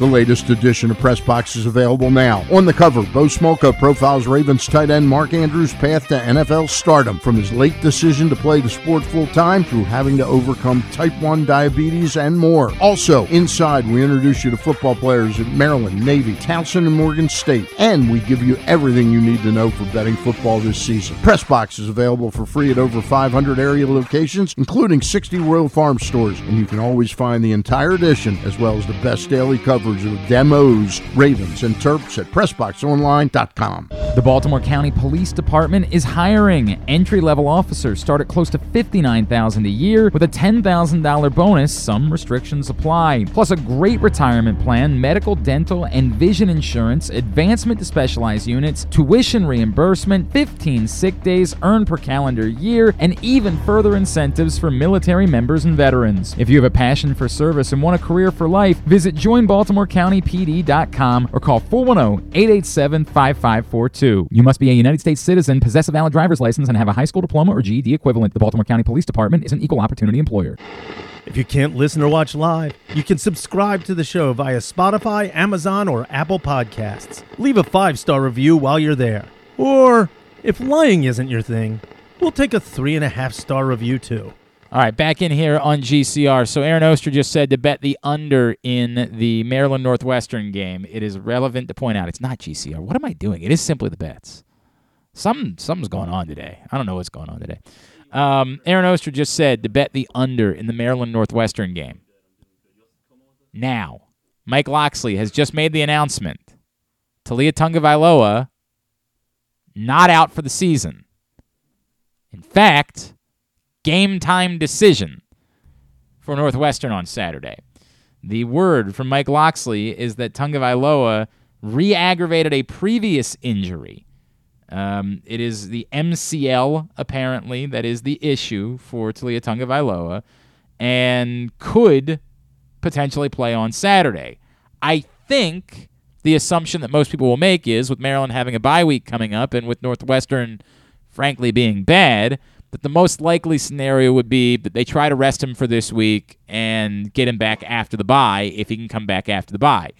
Obviously, Taulia Tagovailoa not being done for the season is very good news, extraordinarily good news for Maryland football fans. But as far as betting for this week is concerned, I kind of line up with Aaron. It would not dissuade me from the under in the Northwestern game. I just think that the most likely scenario would be that they probably try to ease him up. Maybe they even let him dress for Saturday, but only play in an emergency situation. The emergency being you're losing to Northwestern. That would definitely be an emergency.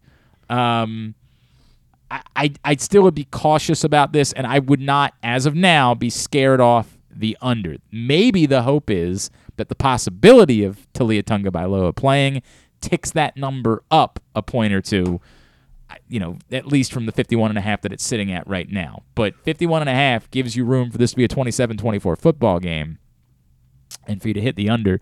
And with Northwestern, again, you could say, hey, Indiana didn't look all that good, and they scored a bunch of points against Maryland last week. I understand, but I do think the style of the game that Maryland will look to play will change if Taulia doesn't play. But that's the word. Not a season ender for Taulia Tagovailoa, and a game time decision, according to Mike Locksley, for Saturday against Northwestern. File that away as you decide how you want to bet. But the number as of right now, 51.5 for Maryland and Northwestern. Let's talk more about some other bets that are available to you in the FanDuel Sportsbook at Live Casino and Hotel Maryland. He is their general manager. He's our friend, Mr. Leon Twyman, and he's with us right now here on Simply the Bets. Leon, what's going on, bud? How are you? Hey, I'm good. How you doing this week? I'm all right. Is there any way we can get that Maryland Northwestern number to go? Who can we talk to? Who can we tick that number up a couple of points just to help us out? Who do we know? What do we do about this? Yeah, that would be nice, right? That'd be very nice. I'd be very happy about that. But such it is. I think it's a smart decision to bet the under. All right, let's get into it. I'm going to guess you had another good week in the book this week. Just insane. Obviously, good for the books, bad for everyone's pockets, including myself. Yeah. You have told us before that you just get a lot of action on the Ravens, and the Ravens losing outright, I'm going to guess, was really good for you guys. Definitely good. And you and I actually talked about this last week. You were kind of believing in with the Giants. I did not get the line. It did not make sense to me. And I wasn't convinced, but I'm now convinced. Yeah, I'm still I'm not convinced that they're going to go win a Super Bowl. I was convinced that they shouldn't have been 6-point home dogs. Right. That's there's a big difference between thinking a team is a great team, but I'm telling you, if that number had been that they were 3-point home dogs, I definitely would have been on the Ravens, and I still would have lost, right? It just didn't seem like the right number, and as it turns out, it wasn't particularly close. But far from the number that was off by the most this weekend. Far from it. There were a lot of big numbers that were way off. Nothing more than the Packers-Jets game. Well, actually, maybe the Patriots-Browns game was the most off. But the Packers-Jets thing, insane. I'm going to guess that was also very good for the book. Yep, that game, and then also Tampa Bay and Steelers. That was just crazy. And what's really wild is we had a ton of bets on Dallas as well. Yeah, that's because you guys are cockroaches. You know that. You're everywhere. Yeah, that seems a little bit dumber, but actually, as it turns out, that almost ended up hitting, right? Dallas makes a furious comeback. They had a real chance. Good weekend in general for you guys. Anything that stands out, any big winners or any close calls that stood out to you over the past week? No, honestly, we every big bet we took, we pretty much won. Wow. Which was crazy. We had a $40,000 two-leg parlay, Tampa and Green Bay. Oh my God. Oh my God. $40,000. And you went 0 for 2. Oh my God. Imagine the confidence that person walked in there with. Easy week. Steelers and the Jets, no problem. We got this. I bet even what did it stand to make? It couldn't have been all that lucrative, could it have been? No, it was not that lucrative. I don't remember exactly what the potential payout was, but it wasn't. God, just lighting $40,000 on fire. God, that is awful. That is brutal. 40,000 on that. We had 20,000 on Ravens to win. We had 15,000 on Ravens, 10,000 on Ravens. It was just insane. What about Alabama? Was that good for you guys? Yes, that was good as well. But we did not have anything large on that. Okay, so not just large, just a bunch of small I bets. Large as in 5 figures. We had a couple $1,000 bets on it. Okay. But nothing too crazy. Yeah, but it makes sense. I mean, everybody just sort of, it's the way that we operate as a society. We're we're going to bet on Alabama because they're Alabama. That's what we do. As a people, we're we just keep betting Alabama. Typically, we're going to end up winning. And then, every now and then something like this happens. And it is great news for the books. That's wild. That's wild. Did you see people start to use the same game parlay plus option this week? Did you start to see some of the really elaborate parlays come in? Yes, people are absolutely loving it. It's just making retail that much better. So it's enticing people to come to the Maryland Live property for that. It's absolutely amazing. So give me an idea of did you take 25? Did you take an actual 25 leg parlay bet this week? I haven't taken the 25 leg parlay, but I believe there was someone last night that I think got it up to about 19 or 20 legs. Damn, dude. Damn. I'm tasking Griffin with trying to come up with a 25 leg parlay for a future show. I want to have fun with this and figure out a way. The most likely, make it one that we really believe could hit. If we can put, because 25 legs, I feel like you could take a college basketball night and just pick everybody that should win and still come up with make some real money on a parlay like that, right? When you're able to believe it as well. well. I can't wait to do that. I could pick every college basketball game ever. But this is the problem with college basketball. Right. Inevitably, 5 of those teams are going to lose. Yeah. The college basketball is so impossible any longer. Maybe we look at it for Saturday. Maybe we look at this Saturday and college. Oh no, it's better when it's non-conference. I don't know how to make this work, but we're going to do this math and try to figure out a way to put together a 25-leg parlay. Leon Twyman is... Dude, it's going to be very... Like, there's no way. There's just... How could you possibly hit a 25-leg parlay?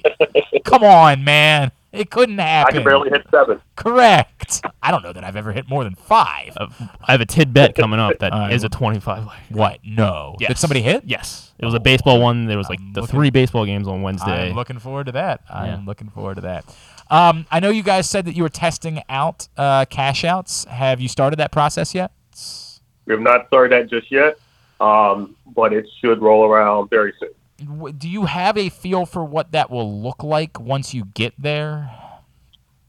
So if you scan the ticket on the kiosk, it will tell you what your max payout will be, and it will also give you your early cash out option. Okay. And you'll have to confirm it twice. That way there's no accidental cashing it out early. Sure.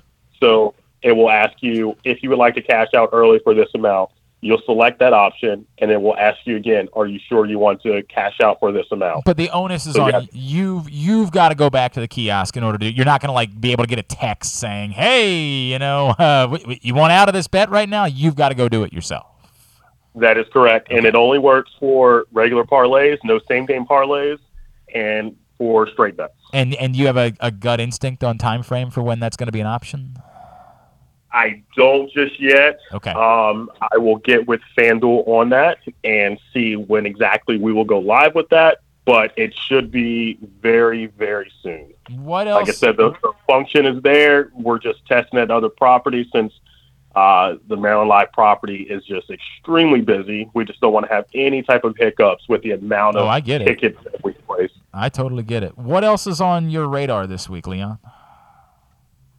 Right now, start of NBA. This is an NBA market. I feel like at this point, because we've been making so much money with NFL, I think we're going to take some losses now with NBA, and especially with hockey already starting as well.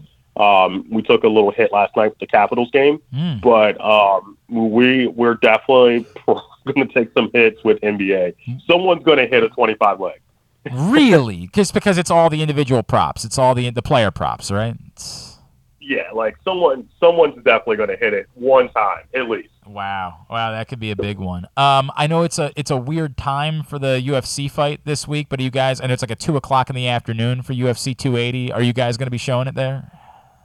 We will be showing it, and it will be very interesting with it being so early, just because of obviously football and whatnot going on. I know you guys normally get huge crowds for fight nights. This will be an interesting one. Again, it's in the middle of the afternoon, but this is a big card, right, Griffin? This is a huge. Yeah, this is a big one. This is for the lightweight championship. Yeah, on Saturday afternoon at 2:00. So, if you want to be there to watch the fights, I would encourage everybody to reserve their spot by emailing events@sportssocialmd.com right now.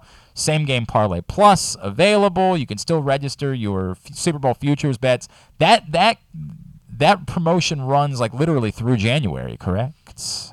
That is correct. Runs until January. So get those in.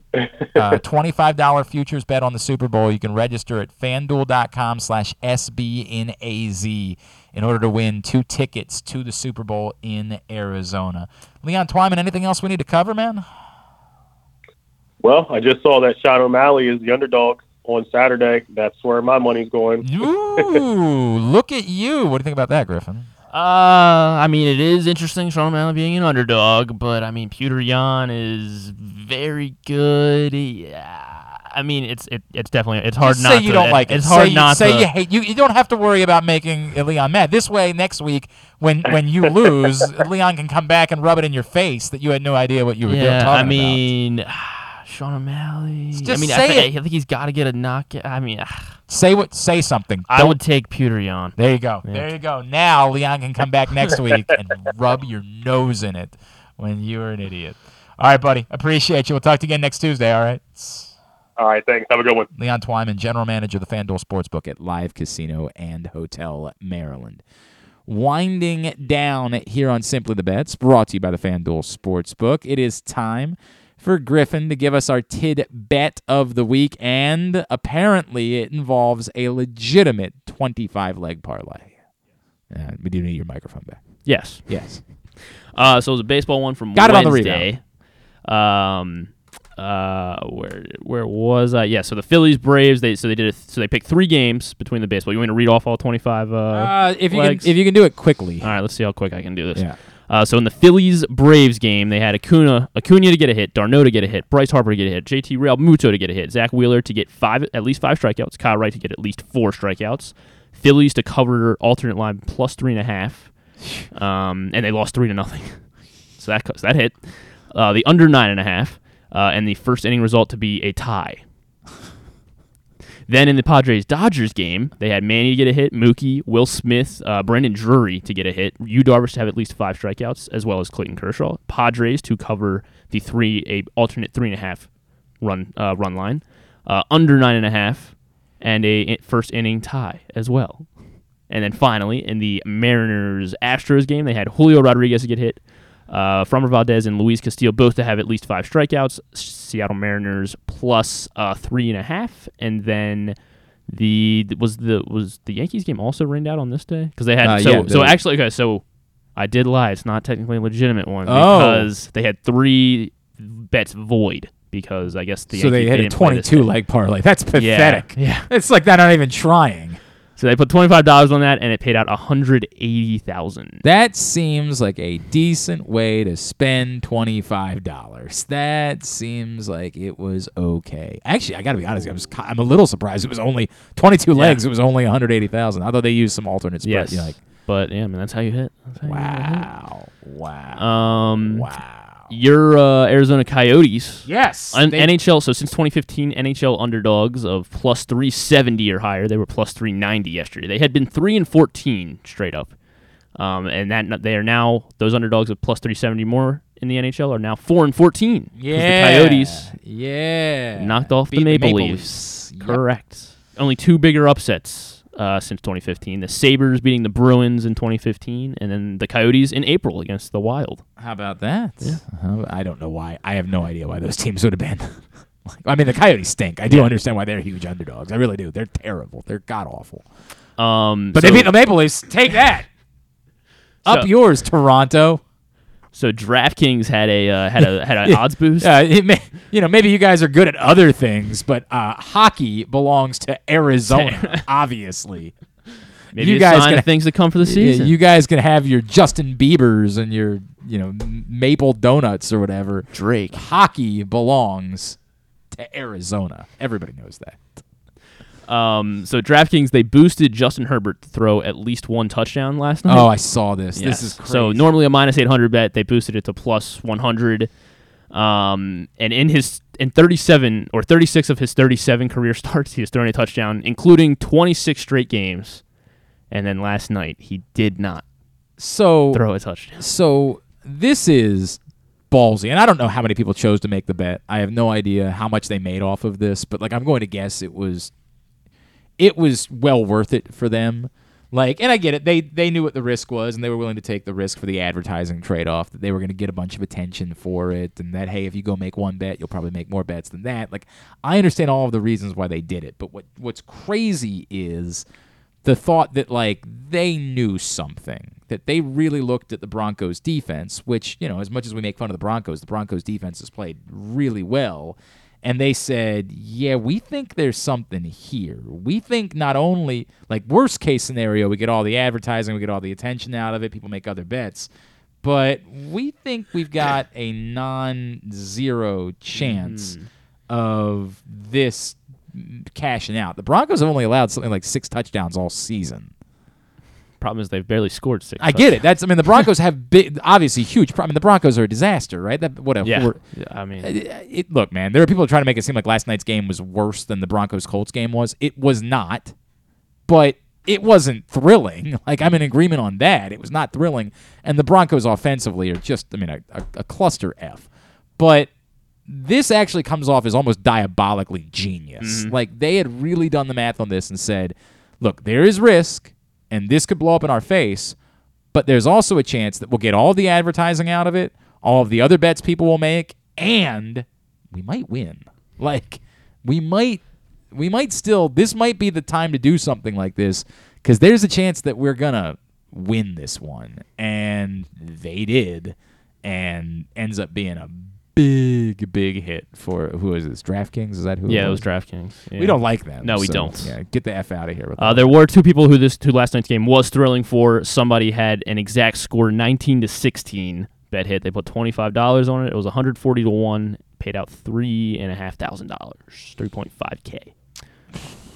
And then somebody else. So this guy tweeted. So at last night around 6 o'clock, he tweeted out his bet. He said, "Everyone's going to say no one had Greg Dulcich to be the first touchdown scorer." Wow. And he's like, "But I'm going to be sitting here in my lair like the Grinch." Okay. And he got Greg Dulcich to score the first touchdown, 42-1. He put $403 on it, and it paid out 17 grand. Damn, man. Good for him. Yeah. Good for him. Chuck Goldberg. Good deal. Good deal. Someone had $1,000 on a seven. I had no idea who the guy. I had no idea who the neither guy did I. was. I literally had never heard of the guy before last night. It's not. It's a straight shoot. I had never. Greg Dulcich. Yeah. No, not. Yeah. Yeah, I was like, what? When they said Greg Dulcich, I was like, there was another guy earlier this year where I was like, I don't know that I've ever heard of Colby Parkinson before. I definitely. Who's the guy that was catching for the Giant? Bellinger. Daniel Bellinger. Who is that?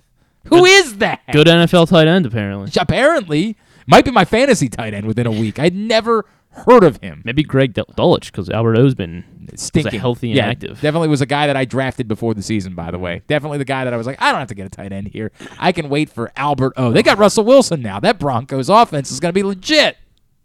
Get the F out of here. So they had they put $1,000 on a seven leg. Why do I keep saying leg underdog parlay? They had after you had that Taco Bell yesterday, it might have been about 7 logs. So that was Tennessee. good. That was good. That was pretty good. I deserve a point for that one. So they had Tennessee, Falcons, Colts, the Jets, and they also had an under hit, and they had 2 legs left, including the Monday Night Football under, but they had the Cowboys money line in Sunday Night Football. Oof. And so the bet would have paid out $450,000. Did they have a cash out? They had a cash out before Sunday Night Football of $70K. Oh God! So they rid. Oh God! They Stop decided to let it doing that, ride. you stupids! Somebody is offering you $70,000 in American money. Take it.